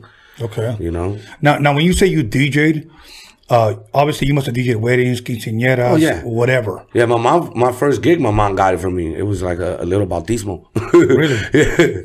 Yeah. Mom's was always like, all right. A lot of times, a lot of people don't realize the fucking hard work that goes behind Oh doing all my that God! shit. Even Bro. back in those days, though, Yes. when you had to carry the speakers and the amps. The amps was like the heavy part. Then the coffin, you feel me? Then the records. The records was like, oh my God! It was like you want to take a selection with you. Yes. Feel me? I like once I got cracking, and before I got with like Underworld Records and all that, I was doing all the house parties for like Bloods, Crips, SS, anybody that was booking me, giving me at least $250. Right. At least. I would even take the strap in the DJ, you know, because it's crazy. Yeah, but I was playing all the dope shit. Yeah. You feel me? All the dope shit. Any shit ever jump off while you're DJing? Yeah. Is there a certain story that you want to share with us? Yeah. I don't know what neighborhood went in there, but it was dumping like a motherfucker. And I just shot in the air to close the garage to get away from my shit. Right, People don't even understand. People are running for their lives. It's my DJ equipment that I'm running towards. You know what I mean? Right. People don't get it. Like, this is my life. And this is how I live. Without this, I would die. So, get away from my DJ equipment, dog. That's all it was, yo.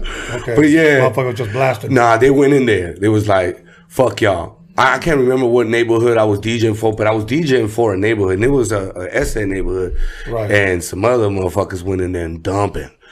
And I was with my 2 little cousins. I remember pulling them into the garage because they were going hard. They were really going hard, dog. I got a similar story, but nothing jumped off. Thank God, bro.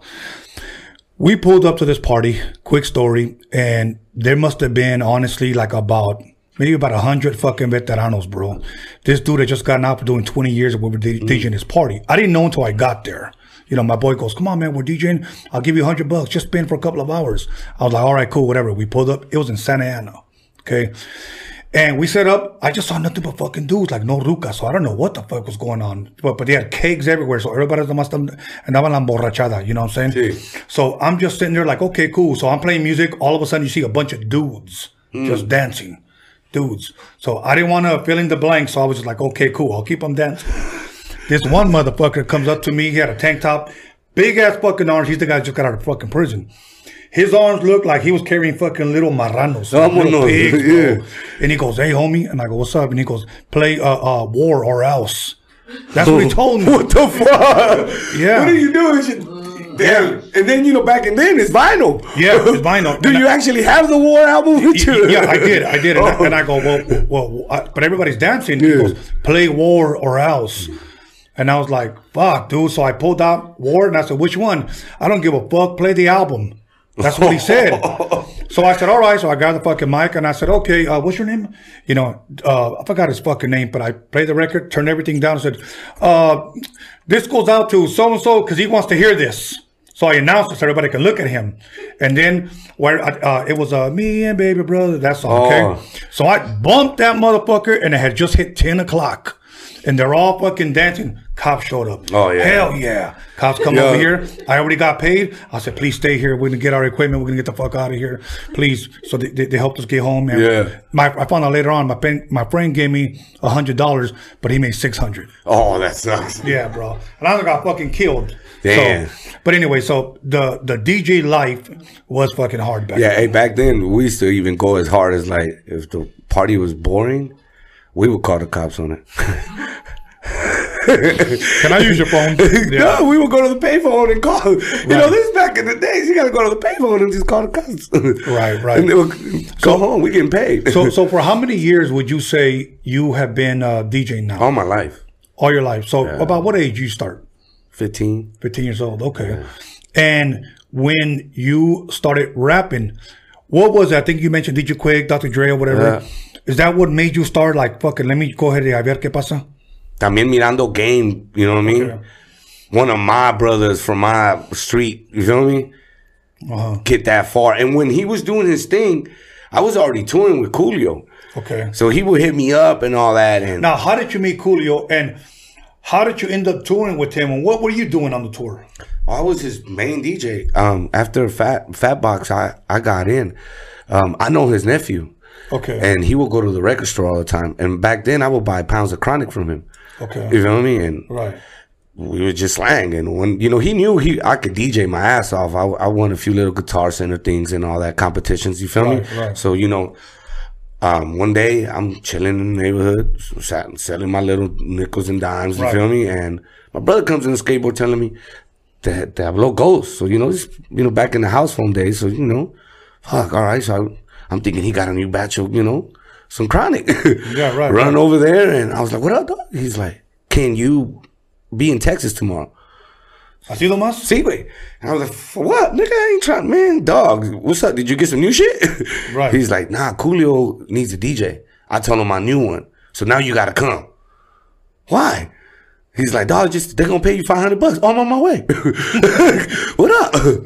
Boom. Went over there. I had never met Coolio ever in my life. You fly, you drive? Yeah, no, they flew me over there. Boom, got there, met Cool. Cool's like, where you from?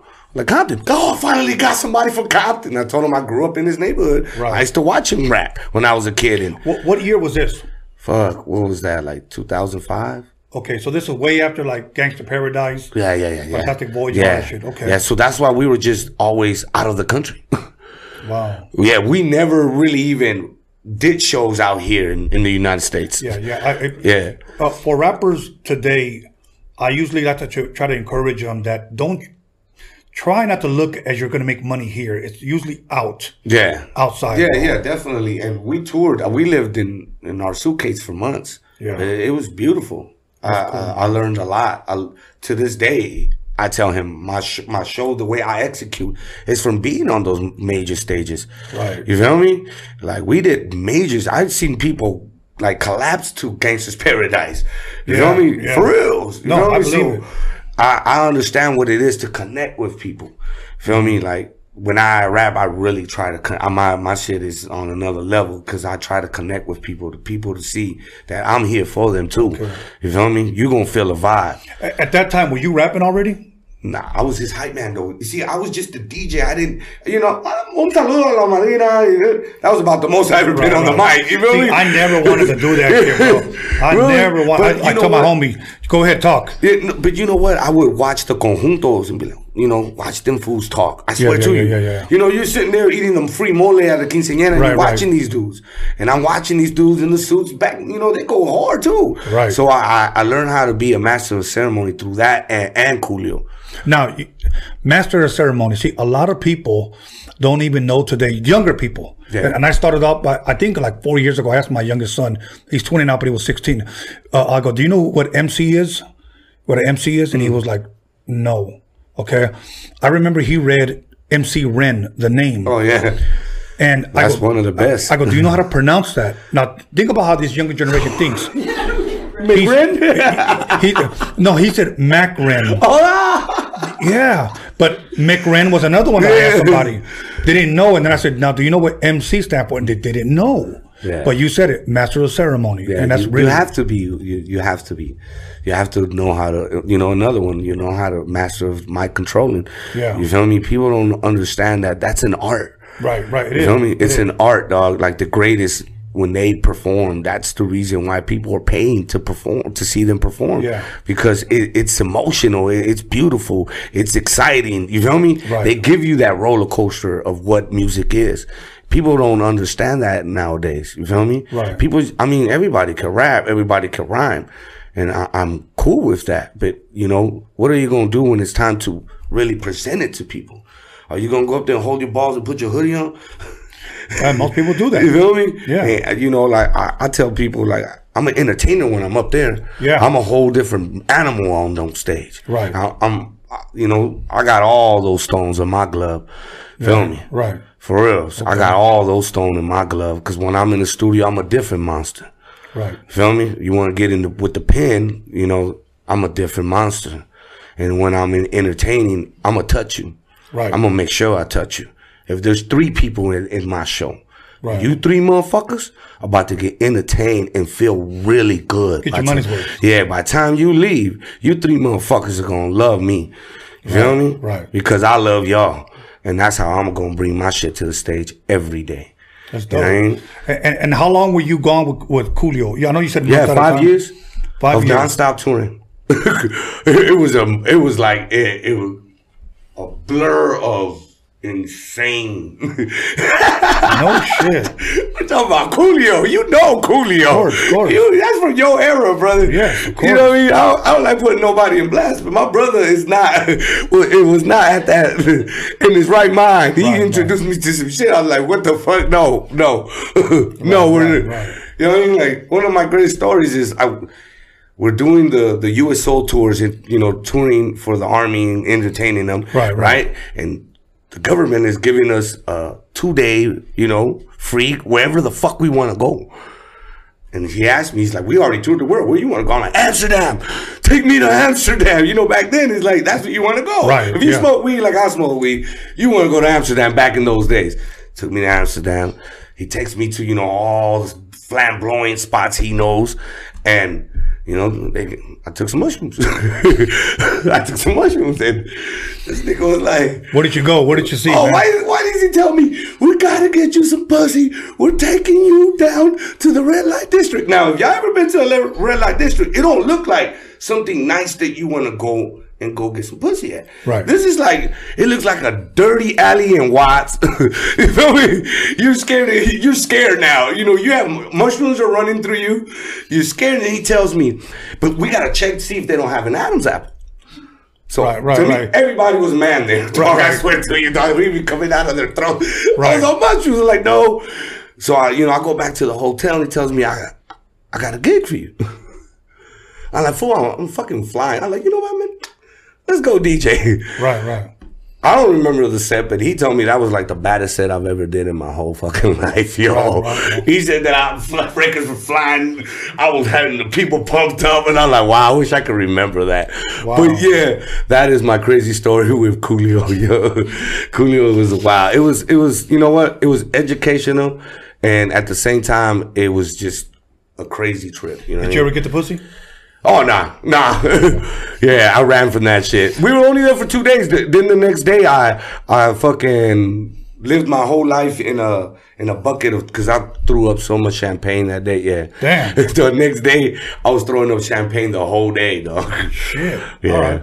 All right. Hold that champagne. We'll be back in about 10 minutes. Oh, that's good. Okay. We're going to talk about a little bit about how you got started as far as writing. Okay.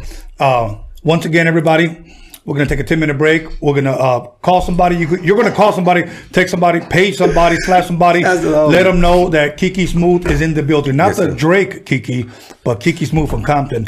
Once you owe me some money. $25. Mixtapes. Wrote a mixtape, documixtory.com. Johnny Boy, take us away. We're back in 10 minutes. Go take a shit and come back. Once again, everybody, welcome back to Rhodium Radio, episode 30, you know. We just finished interviewing Kaz. Now we're interviewing Kiki Smooth. But before we get back into his interview, once again, $25 for all 4 mixtapes.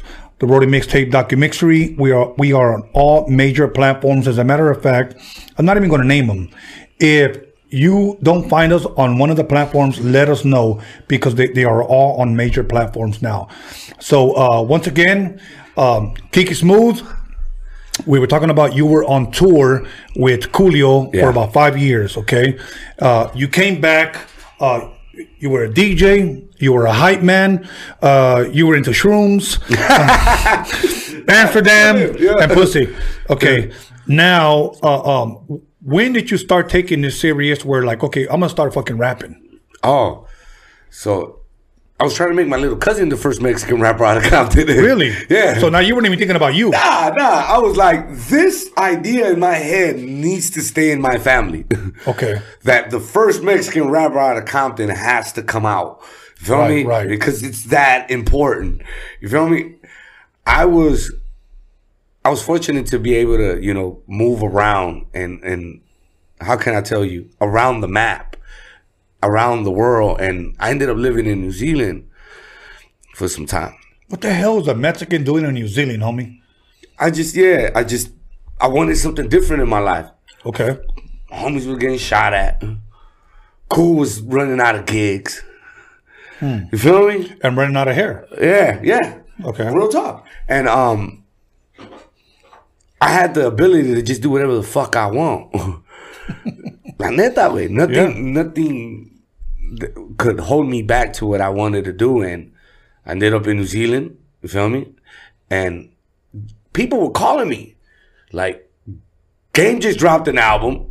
And he gave you a shout out in the goddamn album.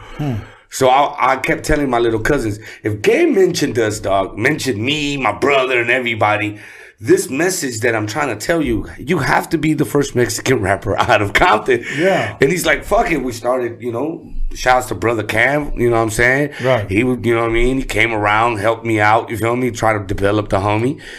My little cousin was dope. He was stage fright. Yeah. And that's almost something at times you can't get rid of. Yeah, and it became like an anxiety for him. Yeah. You feel me? Yeah. Because Cam's putting us out. Yeah. And that's my brother. I love Cam. That's my brother. For reals, man. He even, you know, helped me out on a lot. And so my cousin didn't want to do it.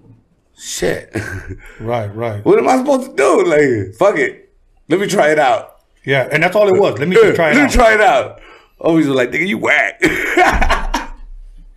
But I'm showing it to like a block full of Mexicans and blacks. Right. Because on our block, like that's how we hanged out. Right. The Crips hanged out with us. You know what I mean? Right, So right. we're all kids, and you know we showing them. I'm showing them some shit. And they're like, nah, the homie Blue, he hard. That's my cousin. Right.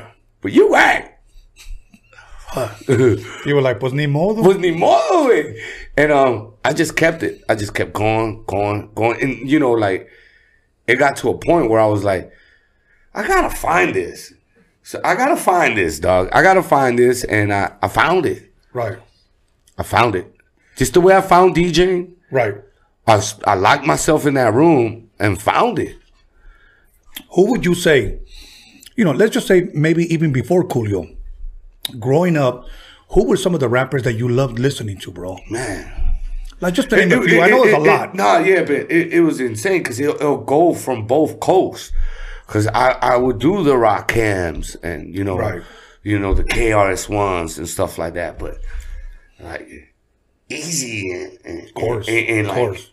everything that was coming out of Compton to me was infatuating. Yes. Quick just was across the bridge from Rosecrans from where I live. Right. I'm Rosecrans, Santa Fe. Right. Feel me? So Right. it's like, wow, all of these things are around me. Right. You know what I mean? So that's why when I drove by Underworld Records, I knew that was like Eazy's hood and Big A and all them. Right. You know what I mean? Because NWA is like, they're my Rolling Stones. Of course. Of course. You feel me? And that's a good way to put it, man. You know what I'm saying? I mean, they're in the Rock Hall of Fame. Yeah. They're my Rolling Stones. Yeah. You feel me? So I grew up to that, Right. to that Compton style. So when you say who's my favorite rapper, I gotta say like, you know, Q, Ren, Dre, you feel me? Right, and from Easy, there it's just- DLC, you feel me? Game is, you know, Kendrick, you feel me? I love these people that could bring these styles, you know what I mean? Eminem, you feel me? Right. Quick, High C, I swear to y'all, second to none. KK, what up, bro? You feel me? Right. Like, these are the things that infatuate all the West Siders go, woo. People don't make music like, it don't got feeling. Like, they're just going in there and blabbing away. See, and that's where I'm at. That's the point that I was trying to make. I know, I understand it, you know, and I tell that this is one of my artists, He's a Laughter and Hub City Queen. When I bring them into the studio, I put that in them. You feel me? Right. You know, some people say I have that infatuation with like being like Pac in the studio, but I just want shit done, and I love to make songs after song after Right, song. right. That's just me. Right. Feel me? Well, because you've been not only around Coolio, but you were raised with good music. Yeah. Okay. Yeah. So think about this. The kids today that are being raised around this mumbo jumbo gibberish shit, if we don't release good music right now, you could just imagine what the next one's going to be. You know, motherfuckers are just going to be moaning or yawning. Yeah, on yeah. beats, you know. But you know, like, hip hop has to have that. Without the LL Cool J and Kumo D battles, we wouldn't have the other thing. You got to understand that. To the hip, hop, the hippie. You feel me? There was still that Right. before. People Right. like MCs. That's why I'm telling you. That's why I love it. Because I study hip hop. Feel me? I just gotta tell y'all, I'm really the first Mexican rapper out of Compton. It's Motown. You can't consider me Chicano rapper, nothing like that, because I'm from Compton. You gotta understand that. Yeah. You feel me? Yeah. And I represent the raza in hip hop out of Compton. Yes, yes. You feel me? So we understand that all this mumbo jumbo that's been coming out is just setting up for people like us. to come out. That's a good way of looking at it. You feel me? Yeah. So I thank those. How I tell the homie yesterday, all those thumb downs is a big up for y'all. It's a big up for y'all. Big thumbs up for y'all because all y'all thumbs down is just energy for me. Okay. You feel me? Yeah. It's just energy. Some people be like, oh, sometimes you sound like a mayate on your shit. You know, this, that. I just did a whole Spanish song. Now what? Yeah. You feel me? Right. And I got the black homies on there Right. inside that. You feel me? Just to show them. Like, I'll be the first Mexican rapper out there spitting Spanish and the black people going, I don't know what the fuck you saying, cuz, but that shit is hard as fuck. Right. You feel me? Because I'm their next door neighbor. I'm their man. Feel me? Look, our hardest critics, let's be honest. Well, let me just say, at least to me and from what I've seen, our hardest critics are our own people, bro. Are our very fucking own people. Yeah. Sad to say that they will sit there and be faithful watchers on this YouTube channel, but talk the most shit. You know, there's that small percentage, okay, that will talk shit. But I think it's because our people love chisme. That's why our novelas, you know, our novelas are such fucking great hits. Oh yeah, you know. So, but you know what? It is what it is. But we're not gonna let that slow us down. Oh, we're no. gonna keep moving forward. Yeah. You know, when people say, you know, you sound black or you sound this, you have to understand that was the environment you grew up in. I have a question for you. This must be weird. It's like all my life I thought High C was like mixed, like black and they say Yeah, everybody thought no, he's just black. Yeah, all right. Okay. That was like your sound that you brought to him, Yes, huh? yes. That's beautiful, man. So, I want to clap to that, dog, because some clap to this. You know what I mean? Some people even think YG is like Mexican. You feel me? Right. Because of his style with Right. the essay feel of Right. Compton. You Right. feel me? And I give you that, dog. Like y'all really brought that out. You know what's funny? I met Hashi at the swap meet, okay? I mean, he was selling clothes right by the big pantalla, you know, the big screen at the Rolling Swap meet. He was 17 years old. He was still going to Centennial High School. And it was funny the way, because Steve Yano is the one that told me, go back there. He's back there. His name's High C, and he's the blood from Treetop Pyru. And I was like, a guy, he's the blood, and his name is C? You know, like I thought. Yeah, I see. Yeah, You know, and he goes, yeah, I think they named themselves after the Juices. Yeah. You know, and I was like, all right. So I went back there and met him, but that was really his neighborhood. I went down there, and I remember he drove to my house in a white El Camino with green leaf and gold leaf, you know, all kinds of shit, you know. But it was dope, you know. I mean, that was the shit back then. He had big ass fucking dookie braids. He had them thick ass corduroy pants from the Compton Indoor, you know. So he was Compton, you know. Rest in peace, Compton Indoor. Yeah, exactly. And what happened was, I remember I would say some words in Spanish, and he knew some because he grew up with Mexicans too. Yeah. So he would say like, "Mi high sees one mean compadre, tú no me gusta, chinga tu madre." So from that shit, everybody thought he was Mexican. You know, everywhere we went, everybody thought he was Mexican. Yeah, I thought he was Mexican. So, that's why I had to ask you that question. So it was funny because when he was here, I said, okay, High C, let's clear it up. Everybody wants to know if you're Mexican. He goes, Tony, I don't know. They're just going to have to find out. So trying to sound all fucking mysterious and shit. You know, it was crazy to see you guys perform when we did the Katie thing with Cam. I actually performed on that stage with Cam, and me and my girl went on the side, and I was like, look, baby, High C's performing. And he was like, y'all guys were showing the slideshow of like all the old pictures. And it was dope to like see that combination. Right. Okay. It was just dope to see that the young, like black dude and the essay, like, because we're neighbors. Right. You feel me? Right. And you know, like, sometimes there's like a lot of racial tension between us because of what goes on in the jails and whatnot. Right. But when you out here, every Crip or Blood needs an essay, and every essay needs a Crip and Blood to sell it to. Right.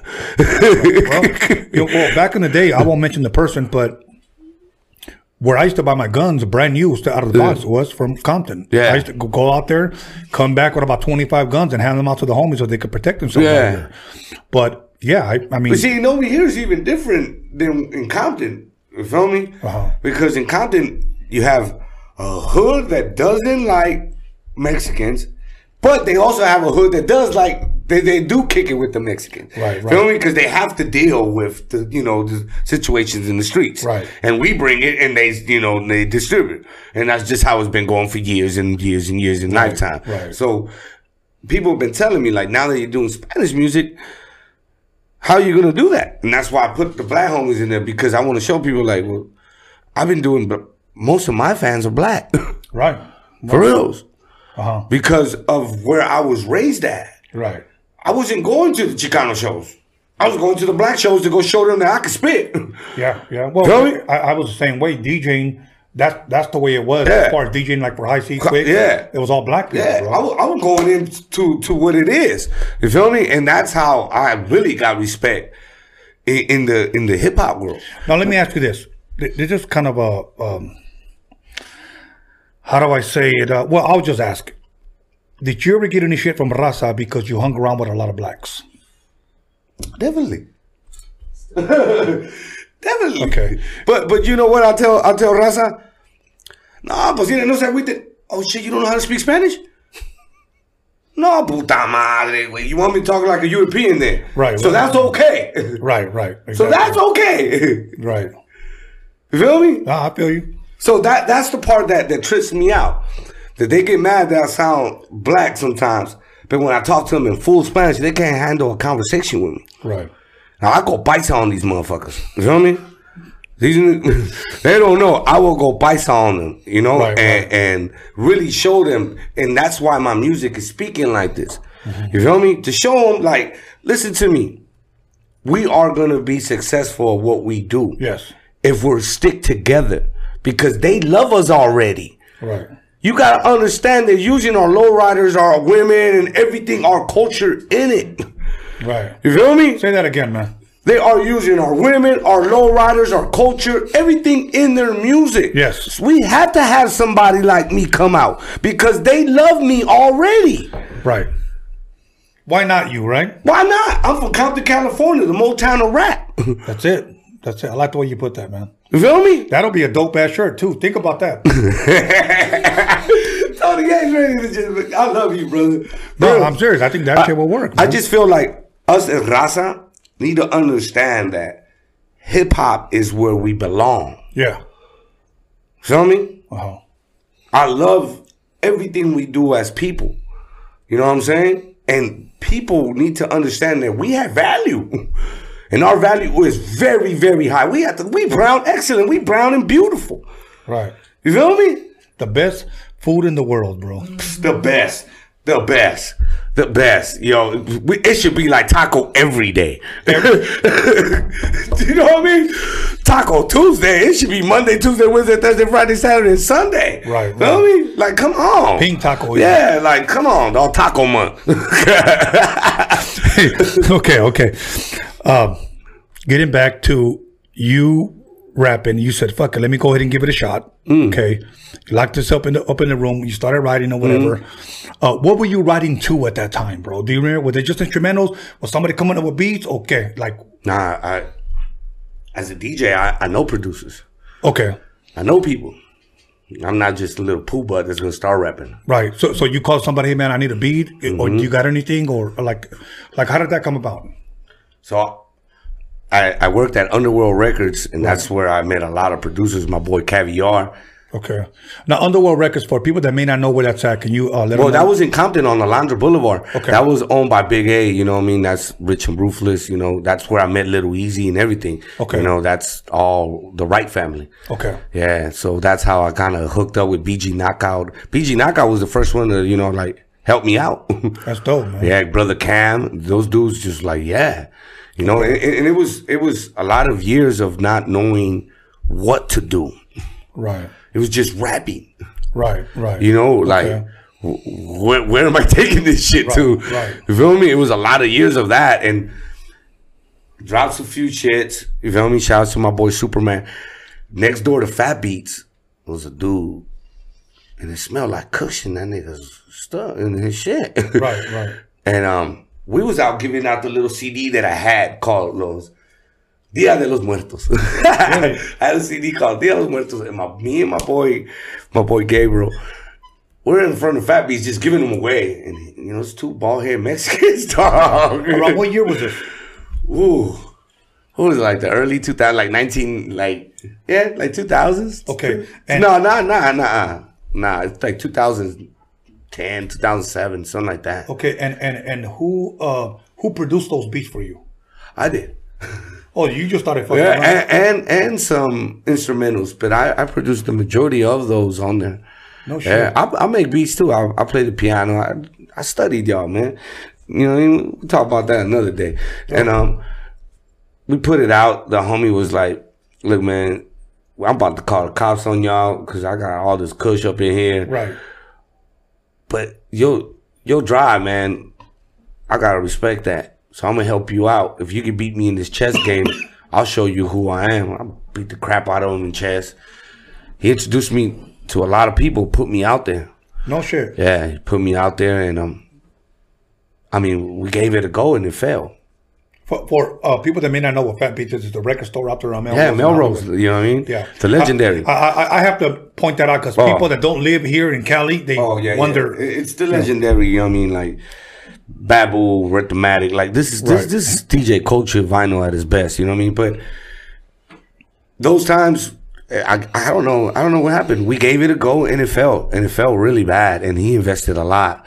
You know, it was just not my time. I don't understand it. You know what I mean? I really thought the album was dope. You know what I'm saying? And we couldn't get it off. You know, it was the bling bling era. Everything had to be, you know, long chains and the whole thing. So people weren't even giving us a go. You know what I'm saying? So it was worse is like, I didn't want to rap in Spanish. I wanted to, you know, rap the way I sound. Right. You know, and so that gave it a long haul, but I kept to it. Okay. Now, would you call that your first album, or what would you? Yeah. EP maybe? My first mixtape. It was my mixtape because it had original music, but there was a lot of instrumentals that, you know, I would grab from. One of my favorite rappers is 50 Cent. Okay. You feel me? What do you think it is about him that you say? You know, I love his punchlines, his whole mentality. You know what I mean, of what it is to create a song, and his business. His business is flawless. You feel me? And the way he just marketed himself and put himself out. Right. And that's when I kind of was like, what am I supposed to do? So my boy Superman introduced me to a guy named Slim the Mobster. Okay. And he wrote all of Dr. Dre's stuff. Okay. And took me to those studios and showed me what it is to write for other people. And he told me, you could do this, Kiki, because your pen is ridiculous. So I went and wrote for Frost. Really? Okay, can you say that a little bit louder? I went and wrote for Frost. So I wrote a lot. That's how I met Kaz. No shit. Yeah. Well, you know, a lot of people don't know that he had a lot of, you know, people that write for him. Back then, I don't think we called them ghostwriters yet. Yeah. Well, you know, I wrote a lot of records for the OG. And the OG knows what's up, you know what I mean? You know, Cam's my family. He took me on a show where the OG was rapping some of my records, and I never told Cam nothing. And Cam was like, listening to the OG rapping my records. And he's like, hey, cuz, why does it sound like you?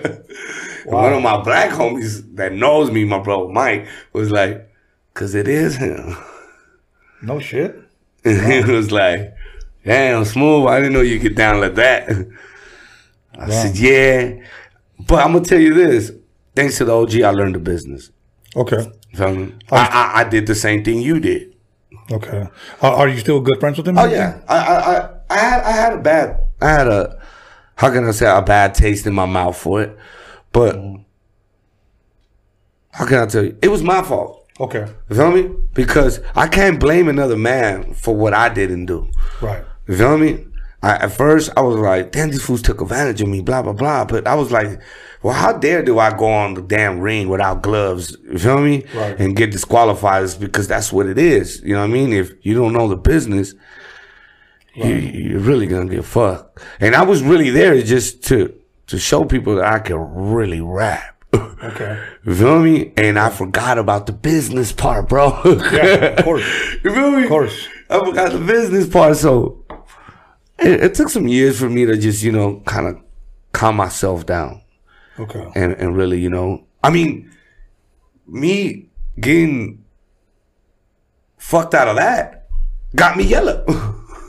No shit. So if Frost would have never did that, or not even that, just like, I don't, you know, I don't know. There's no money for you. You feel me? Right. I would have never had the power or the mind power to just say, nah, this ain't it. Right. This gotta be more for me. Right. Fuck it, let's go to Oxnard. What else could I do? Right. Well, let me say this, and then we'll change the subject on that one. There's a lot of people that feel exactly the same way. Oh, I understand that. Okay, and I we'll leave it at understand that. I met a lot of people and I tell them, dope. But you know, me and the OG, man, I love the OG. The OG's dope. You feel me? Cool, I got a lot of respect for the OG, man. So you dropped your first mixtape. Mm-hmm. How soon after that did your next record come out? Oh no, it took long. It took Okay, now forever. why? It took forever because then I was recording records, Right, but I right. wasn't putting them out. Okay, then what were you doing? I was just recording. Like, you're not just gonna put out your shadow boxing. That's idiotic. Mm-hmm. Feel me? You gotta train. Right. Okay. Feel me? I get it. And I just was not putting out nothing. I wrote for the homie, and then I put out a song called "What's Up, My Boy," and it got it cracking. Really? Yeah, Okay, and that was your song. yeah, that was all me. Okay, what year did that drop? That's one thing I'm starting to realize about rappers. They don't remember their years. It's because you know why, man. It's just because after that, it was just a. I'm another person that just writes a lot. I write a lot, big dog. I believe you. You bro. feel me? So Yeah. when you're telling me what year a record came out, I will tell you the record, but the year I just can't because I'm so on to the next. Okay. You feel me? Because Either that or I'm just getting old, bro. Because when you get old, you remember years. no, I do remember years. It's just I can rap the songs for you. Right. You feel me? But it's just so much that I've been doing with writing that I'm like, ooh, yeah, good one. But yeah, that kind of took it off because I know Benny Boom, and at the time he was filming the Tupac movie. Okay. You feel me? So they put like a little Tupac kind of compilation, and Grasa won. I ended up winning. I ended up getting the video, the whole thing. Really? And you know, Now you fill us in a little bit on what do you mean by you ended up winning? oh, there was a competition, Okay. like a performance competition. And I told you I don't play around when I go to any performance. Right. I'm gonna entertain you. You're gonna get a show. Right. And that's what I did that day. I was so focused that I was like, no one's gonna understand the energy I'm gonna bring to this. And it wasn't screaming, it was just the hypeness of the music. Because I don't pick my sets like rap battles. And what's dope about having your own DJ is to look at the crowd. We're gonna play this record, we're gonna do this record. But you said they was gonna, I don't care, we're gonna switch the set right now though. Right. There's too many cocks in here. We're gonna give some MC shit right now. All right, you know. Right. And that's how that shit happened. You feel me? I won. You won. Oh, Yeah. that's dope, man. And Glasses Malone and all them was in there, and you know that kind of busted a situation with Glasses Malone, and they're doing some records with him. And shout out to Glasses Malone, another big mentor of mine.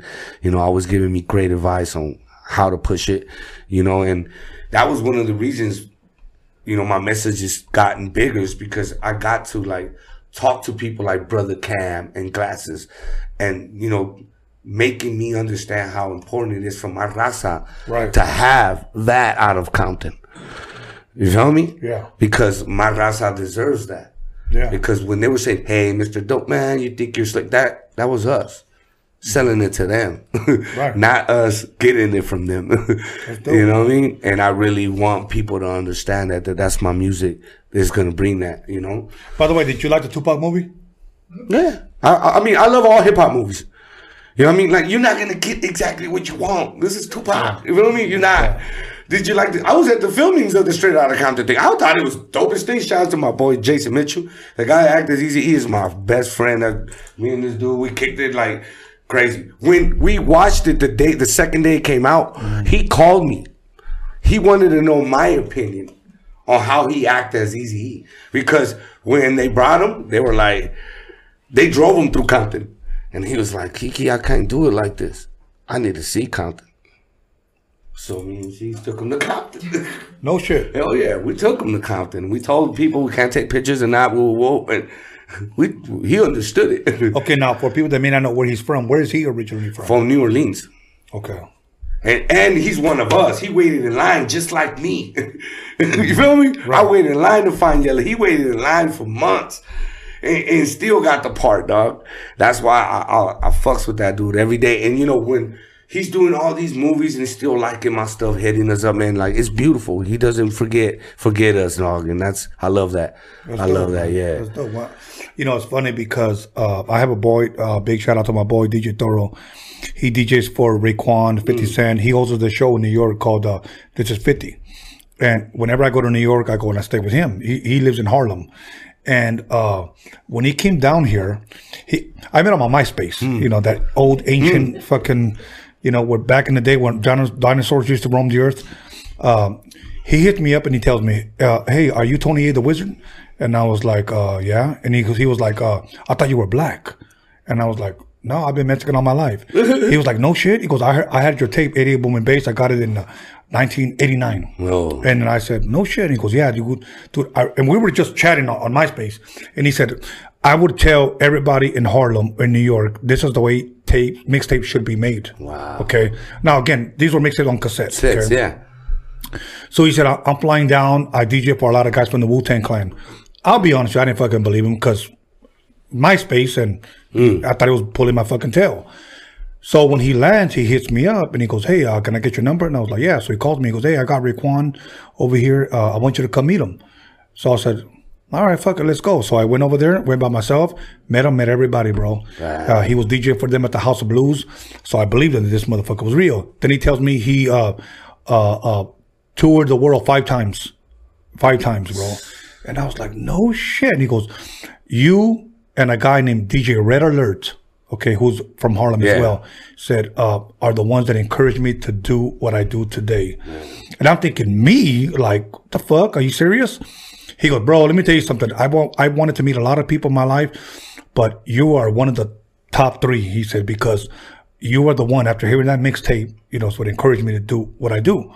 So, anyways, he flies down. The next day, he tells me, hey, man, can you pick me up and take me to Compton? And now, this is when the Compton Indoor was still around. Okay? Yeah. And I said, I think it was 2005. I don't know when they closed it down. Okay. Yeah. But I go, yeah, I'll pick you up. He said, can you play like some West Coast classics? You want to feel it. Yeah, dude. Yeah. So I picked him up. As a matter of fact, I was one of the first guys that had a Chrysler 300 with a Hemi in it. Oh, okay. So I picked him up and I was bumping Mary Jane. Yeah. I was So Rough, So Tough. You know, took him to Compton Indoor. He bought a LA hat, bought a Compton hat, bought some drawers and socks or whatever. That was the spot. Yeah, that was it. That was it. I say it in my song. I'm Mr. Compton Swap Me. I have a song called Back to My City, and I say it in there. Like, that's why I say rest in peace to Compton Swap Me, because it was like, I would go for just everything. Even the arcade. Yeah. Well, you know, that was a highlight because in the 80s, me and my homies used to like get fucked up, hop in his car, go to the Compton Indoor and just walk around and try to talk to all the Mexican hyenas. Yeah. You know, they used to work the stands right there, you know. And you guys used to go to the corner stand and vendían los cassettes. Yeah. And dog, one time we saw y'all, it was you, Quick, and High C, but there was like all kinds of people around y'all. We was kids and shit. We were like, damn, y'all was like putting up the pictures. Those were my things. I always wanted one of those pictures of like as a rapper. They don't do that no more. The glossy. Yeah, you know what I'm saying? Like they don't. I always wanted one of those. Like those were my things, and I used to like go to that cassette spot and buy all my stuff right there. Yeah, like y'all gotta understand. Like I grew up wanting to be y'all. So how you said like that dude wanted to always meet y'all. That's how I feel right now. Right. Like I always wanted to meet you. You feel me? Because like I even told Yella like, wow. He introduced me to the Arabian Prince, and I almost freaked out. For real. So I was like, oh, shit, it's the Arabian Prince. Like, you know what I mean? Like, you West don't Coast get to meet these people. Yeah. You know, like, I have another question for you. Who was your DJ hero?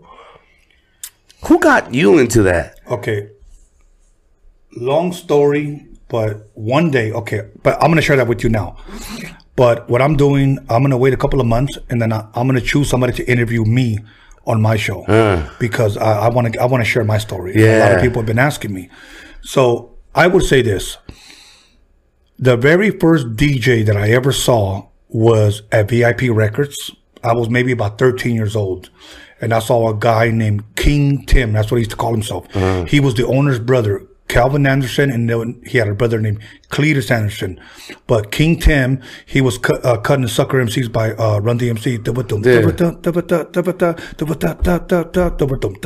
And I thought it was the most fucking amazing thing I ever fucking saw, bro. Okay, he was the first guy that I ever saw do this. Yeah. And then I remember seeing on TV, I don't know what it was, but I was watching TV. Then he started talking about DJing, a phenomenon. Yeah. Then he showed Grandmaster Flash. Yeah. Okay, and the way he was picking up the needle, he was moving like this, and he was turning around, doing this, and then he turned around, moved the fader, you know. Yeah, and on the back. Oh my God. I was like it was just, I was just so drawn to that, okay? Yeah. Then I was about 15 years old. So it was 3 people. King Tim, Grandmaster Flash, and in walks in with a big ass afro, DJ Joe Cooley from Compton. Oh yeah. And that dude became my mentor. Yeah, Joe Cooley's the best. Yeah. Yo. To me, Ronnie O and Joe Cooley, I don't know. Like Yeah. when I met them, I was like, dude, you Ronnie O and Joe Cooley. Like, Yeah. that was bad. Joe became my mentor as a teenager, bro. He's the one that I credit for teaching me. Yeah, that's dope, man. So believe me, I've been trying to get him on here, but you know, that's for another Hey episode. man, I just want to tell y'all, thank y'all for really making hip hop for me. Thank For you. real. I want to thank y'all for that, because without y'all, I wouldn't know what my records should sound like. You feel me? Without y'all, I wouldn't know what the feelings are. Yeah, the beats are different, but I still take that feeling, Right. that essence of what it is to be West Coast. Right. You feel me? Yes. And represent your culture. You know what I'm saying? Yeah. And so I want to tell y'all, thank y'all, because those are my guidelines. Even that, yeah, there is new beats and all that, but the essence and the message ain't gonna change with me. Yeah. You feel me? And I promise y'all that I'm gonna give y'all that every time I put out music. You know what I'm saying? Thank you, bro. Thank you. Nah, Bro, man. You know what? Our raza needs it, bro. Now, let me ask you this, because we got to wrap this up, and I wish you had more time, but I want to say this. What can people expect from you? I know you guys dropped a video yesterday, if I'm Yeah, and correct. it was all in Spanish. Yeah, all in Spanish, and it was with La Sinfonía, you know, Grammy nominated. Okay. And where can people see that, bro? Oh, Can you let it's people on know? Latin Beast. You feel me? Okay. It's on YouTube. Just look up Kiki Smooth. You know what I mean? Another shot, bro? It's I'll take another shot. It's my newest compilation with West Coast Creations. It's the 3x3. You feel me? Produced by Be Ready. That video was shot by Guap. You know, I got another song coming out called La Creación del Oeste, Los Originales. That's featuring Bobby Castro, and that's shot by Extract Films, my boy OG Mal Hablado. You know what I mean? Johnny and Dopey from West Coast Creations, those are my brothers. Okay. To find Johnny, a person from Compton that doesn't rap and wants to put out records, I gotta help that man. Feel me? Bring out the right contact of what it is for our people. Okay. You feel me? So I told him, I want to do something different. I want to bring out some Spanish music. And he was like, say, what? But you can get whoever you want on these records. But I'm like, yeah, but I want to do some Spanish music. What made you switch over to do so? Well, I know you've always done it. Nah, you know what? Spanish music is something that's brought out on me by my boy Man Hablado. And he had this vision that the first Mexican out of Compton should rap on both languages. So one day we bring out that double compilation like that. And when I started rapping it, I noticed this, that now everyone listens to me. Not just now, when I rapped in English, it was just my niggas and whoever could understand Spanish. I mean English, but in Spanish, my tia, my abuelita, your tia, everybody listens to me. And I don't just have like gangster music, because you asked me this question, what type of music was like played in your house. So I have like cumbia music. I have everything in Spanish, because there's no boundaries for me in Spanish. You feel me? There is no, oh, you should rap this way. Why? Right. You feel me? I already proved I'm an MC. Forget it. Y'all ain't got bars, so y'all ain't gonna tell me what it is. Feel me? So I'm free in the Spanish, and that's why I'm loving it. Well, You know? the Mexican / Chicano fans, like Mr. D said, if there's anything I agree with him, is on this. We have the most faithful fans in the world. Yeah, bro. we do. Okay, we have the best fans in the world, and I want to give it up to them for loving and supporting us. You know, I know we have that one little small element that likes to talk shit and likes to hate on us.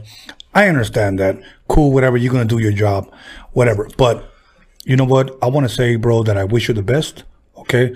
Keep going forward. If there's anything that I can do, even if just, see, that's why this platform was created, to give people like me and people like you a voice. And I'm thankful that we got people listening. Thank you. You know, so if there's anything that I could ever do to help you, please reach out, because that's what I'm here. You know what? Years ago, I heard this: practice what you preach. I want to flip it and say this, okay? Only preach what you practice. Ooh, I love that. Okay? Yeah. And I am practicing what I preach, bro. So I want to help, especially our people. Yeah. You know, to have a voice. Because let me tell you something. I want you to do that for the next man, which you are doing now. Yeah. You know, and then he'll pass it on to the next generation. Sir. And now we have a lane. Now we have an avenue so that our people can be heard, bro. Yeah. Because it is time for us to know 2020 who we are, bro. Look, they gave me this chain because Little Easy said, you know how hard it is to keep my daddy's legacy alive? He goes, Raza kept my daddy's legacy alive. You deserve this chain, brother. Yeah. Yeah. Feel me? And I'm part of the Wright family. Yeah. This is not a chain that I wear. This is a last name that I wear. Right. This is the godfather of gangster rap. Feel me? And I swear to you, he be looking down like the Mexican is doing it. Dude, let me tell you something. Eazy-E loved Mexican people, bro. Yeah, he did. Okay. Yeah, he did. There's a mixtape here. I'm going to say 88 Boom and Bass. He came to my house here in Wilmington, and he wrote an 8-bar rap. He said, "Get busy with Easy and Tony A on the 12 technique. See, it's a steal and Steve promoting them. Dope ass shit by the Wizard at the Rhodium. Yo, fuck it up, Tony." And you know what? It's funny because a lot of people said, even Dre, because I know when you work with Dre, you got to bring your A game. Yeah. Eazy-E came to my house and wrote that motherfucking rap, and I was like, what the fuck was Dre talking about? This guy can rap. Yeah. You know? But I know Dre likes to punch. He likes perfection. I'm cool with that. Yeah. This was just a mixtape done in 1988. Yeah. And actually, the mixtape starts with him, you know. There was a time, bro, where we would say anything that Eazy-E raps on is going to go gold. Oh, yeah. Anything, bro. You know, and I tell this at the end of all my shows. You know, I represent the legacy of Eric Easy Wright. You know what I'm saying? Rich and Ruthless. And I'm so proud to say that. Yeah. You feel me? Because I'm born and raised in Compton. Yeah. You understand that? Mm-hmm. And to me, like BG Knockout and all, those are my heroes to be a part of that. And then they tell me, you found your lane, Kiki. Yeah. Let Kiki doing this thing. And I love that, hearing it from them. Yeah. Little E, all them fools call me like, Kiki, you killing them right now. Everybody calling us, what's up with the Mexican? Oh, nah, it's true. Some people even ask him, is he really from Rich and Ruthless?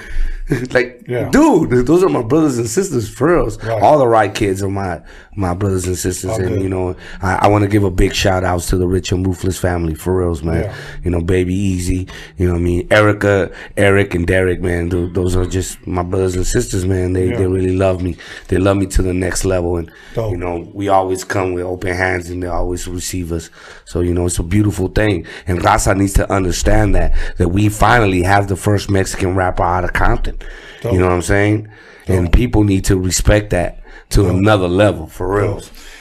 Before we say goodbye, bro, any more shout outs you want to give? Definitely. West Coast Creations, Beat Ready, Johnny, you know what I'm saying? My squad, my beautiful woman. If y'all ever come to rappers out there that come and don't applaud they women, you don't have a strong backbone. My woman is Green Eyes. She always with me. Caesar Laughter, Hub City Queen, you know what I'm saying? Savage Nugs, Chris, Rob, what up, y'all? You know what I'm saying?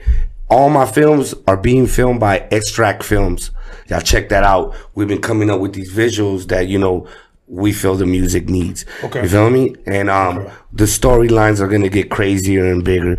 You feel me? We have a lot of different records coming out. My next single is called Al Cien, and then I have another single coming out with West Coast Creation called La Creación del Oeste, featuring Bobby Castro from Rancho y Barrio. You know what I'm saying? Hip hop stand up, East Los, West Los, Compton, Linwood, Paramount, Long Beach, wherever you from, South Central, Wilmington. Oh, can't forget about the Bay. You know what I'm saying? And I love y'all. Raza, fuck with with me. Instagram, Facebook, whatever. DM me features, whatever, dog. It's about making it with each other. You feel me? Numbers.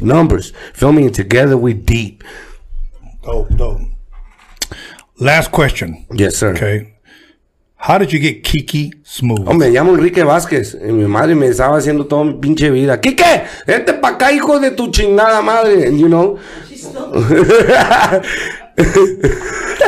Kiki, do you love me? I love you, Tony. Hey, you the shit, brother. All good, brother. All good. Okay, so now I'm going to give my shout-outs. Yeah. Number one, first of all, we broke motherfucking record. They should have went from 7 to 9. It's 9:48. Hey. Oh, shit. Hell yeah, we broke a record. Once again, let me thank my boy, John motherfucking Elkins. Without him, this shit would not be fucking possible. You got to be looking out. His The backbones. Yeah, his lotion will be coming out. His movie will be coming got a out. lotion? His biography will be coming out. And for you women, G-Strings will be coming out. Wow, soon. all up in you. Yeah, John motherfucking Elkins will be coming out soon. My boy DJ Media Clips. My boy Alex Cervantes. You guys need a car fixed? Hit up my boy Alex Cervantes on IG. This motherfucker's dope. Okay, Cervantes Enterprise. I'm speaking it into existence. Okay. Other than that, I'd like to thank me. Okay, and I'd like to thank my boy Hoser. My boy Hoser for blessing me with a shirt. This dude drove up to my gym today in the city of Carson and blessed me with this shirt. So I gotta give it up. Wilmington? Yeah, Wilmington. My boy Hoser, much love and respect to him.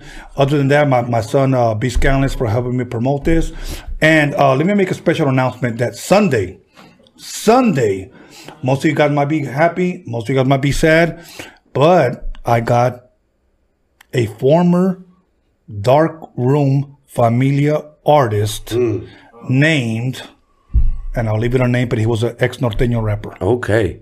I gotta give a quick shout out before. Yes, sir. I want to shout out La Sinfonía, Arsenal, and Six, because without them, I wouldn't be in this position right now, because they helped me write a lot of records. Right. You feel me? Arsenal is my brother, OG Mal Hablado, and Six. These are the dudes that helped me create these Spanish records. You feel me? So I almost forgot my brothers. Arsenal, love you, bro. Six, you know, La Sinfonía is coming out with the deepest Spanish rap. Espanol and hip hop is coming back, and I want y'all to understand that, because Aquit and all these dudes are what we started off of. You feel me? Yeah. And we gotta respect these dudes. Yes. Feel me? They're the juggernauts of this game. And without them, we wouldn't have Spanish rap. We wouldn't have our dialect. You feel me? We wouldn't have our tongue out there. So we gotta respect these type of rappers out there. Dope. You feel me? So shouts to La Sinfonía, Aquit, you know what I'm saying? Sporty Loco, Conejo, you know what I'm saying? All these beautiful artists that are putting out great music for our raza, our Latinos out there. You feel me? Because Spanish hip hop is important in LA. And y'all got to, everybody out there has to go support that. Right now, everybody that's on this should go check out my new video featuring Grammy nominated La Sinfonía. It's called Amigos. You feel me? Produced by Be Ready, West Coast Creations, Rich and Ruthless. Johnny, what up, perro? Dopey, what up, perro? And shout out to all my co-workers. Ozzy, that's my boss. You know what I'm saying? Because we still working. Hey. That's dope. That's dope. Thank God I don't have to work. I wake up every morning. Anytime I want, I go to the down the street diner. I eat breakfast, drink coffee. I wake up and I be wanting to do something. So once again, everybody, Sunday, I'm gonna have a much anticipated interview coming Sunday. Tune in. One of the most popular / famous ex-Norteño rappers coming through Roadium Radio in the city of Wilmington. God bless you guys. Have a blessed night. Take us away, John Boy.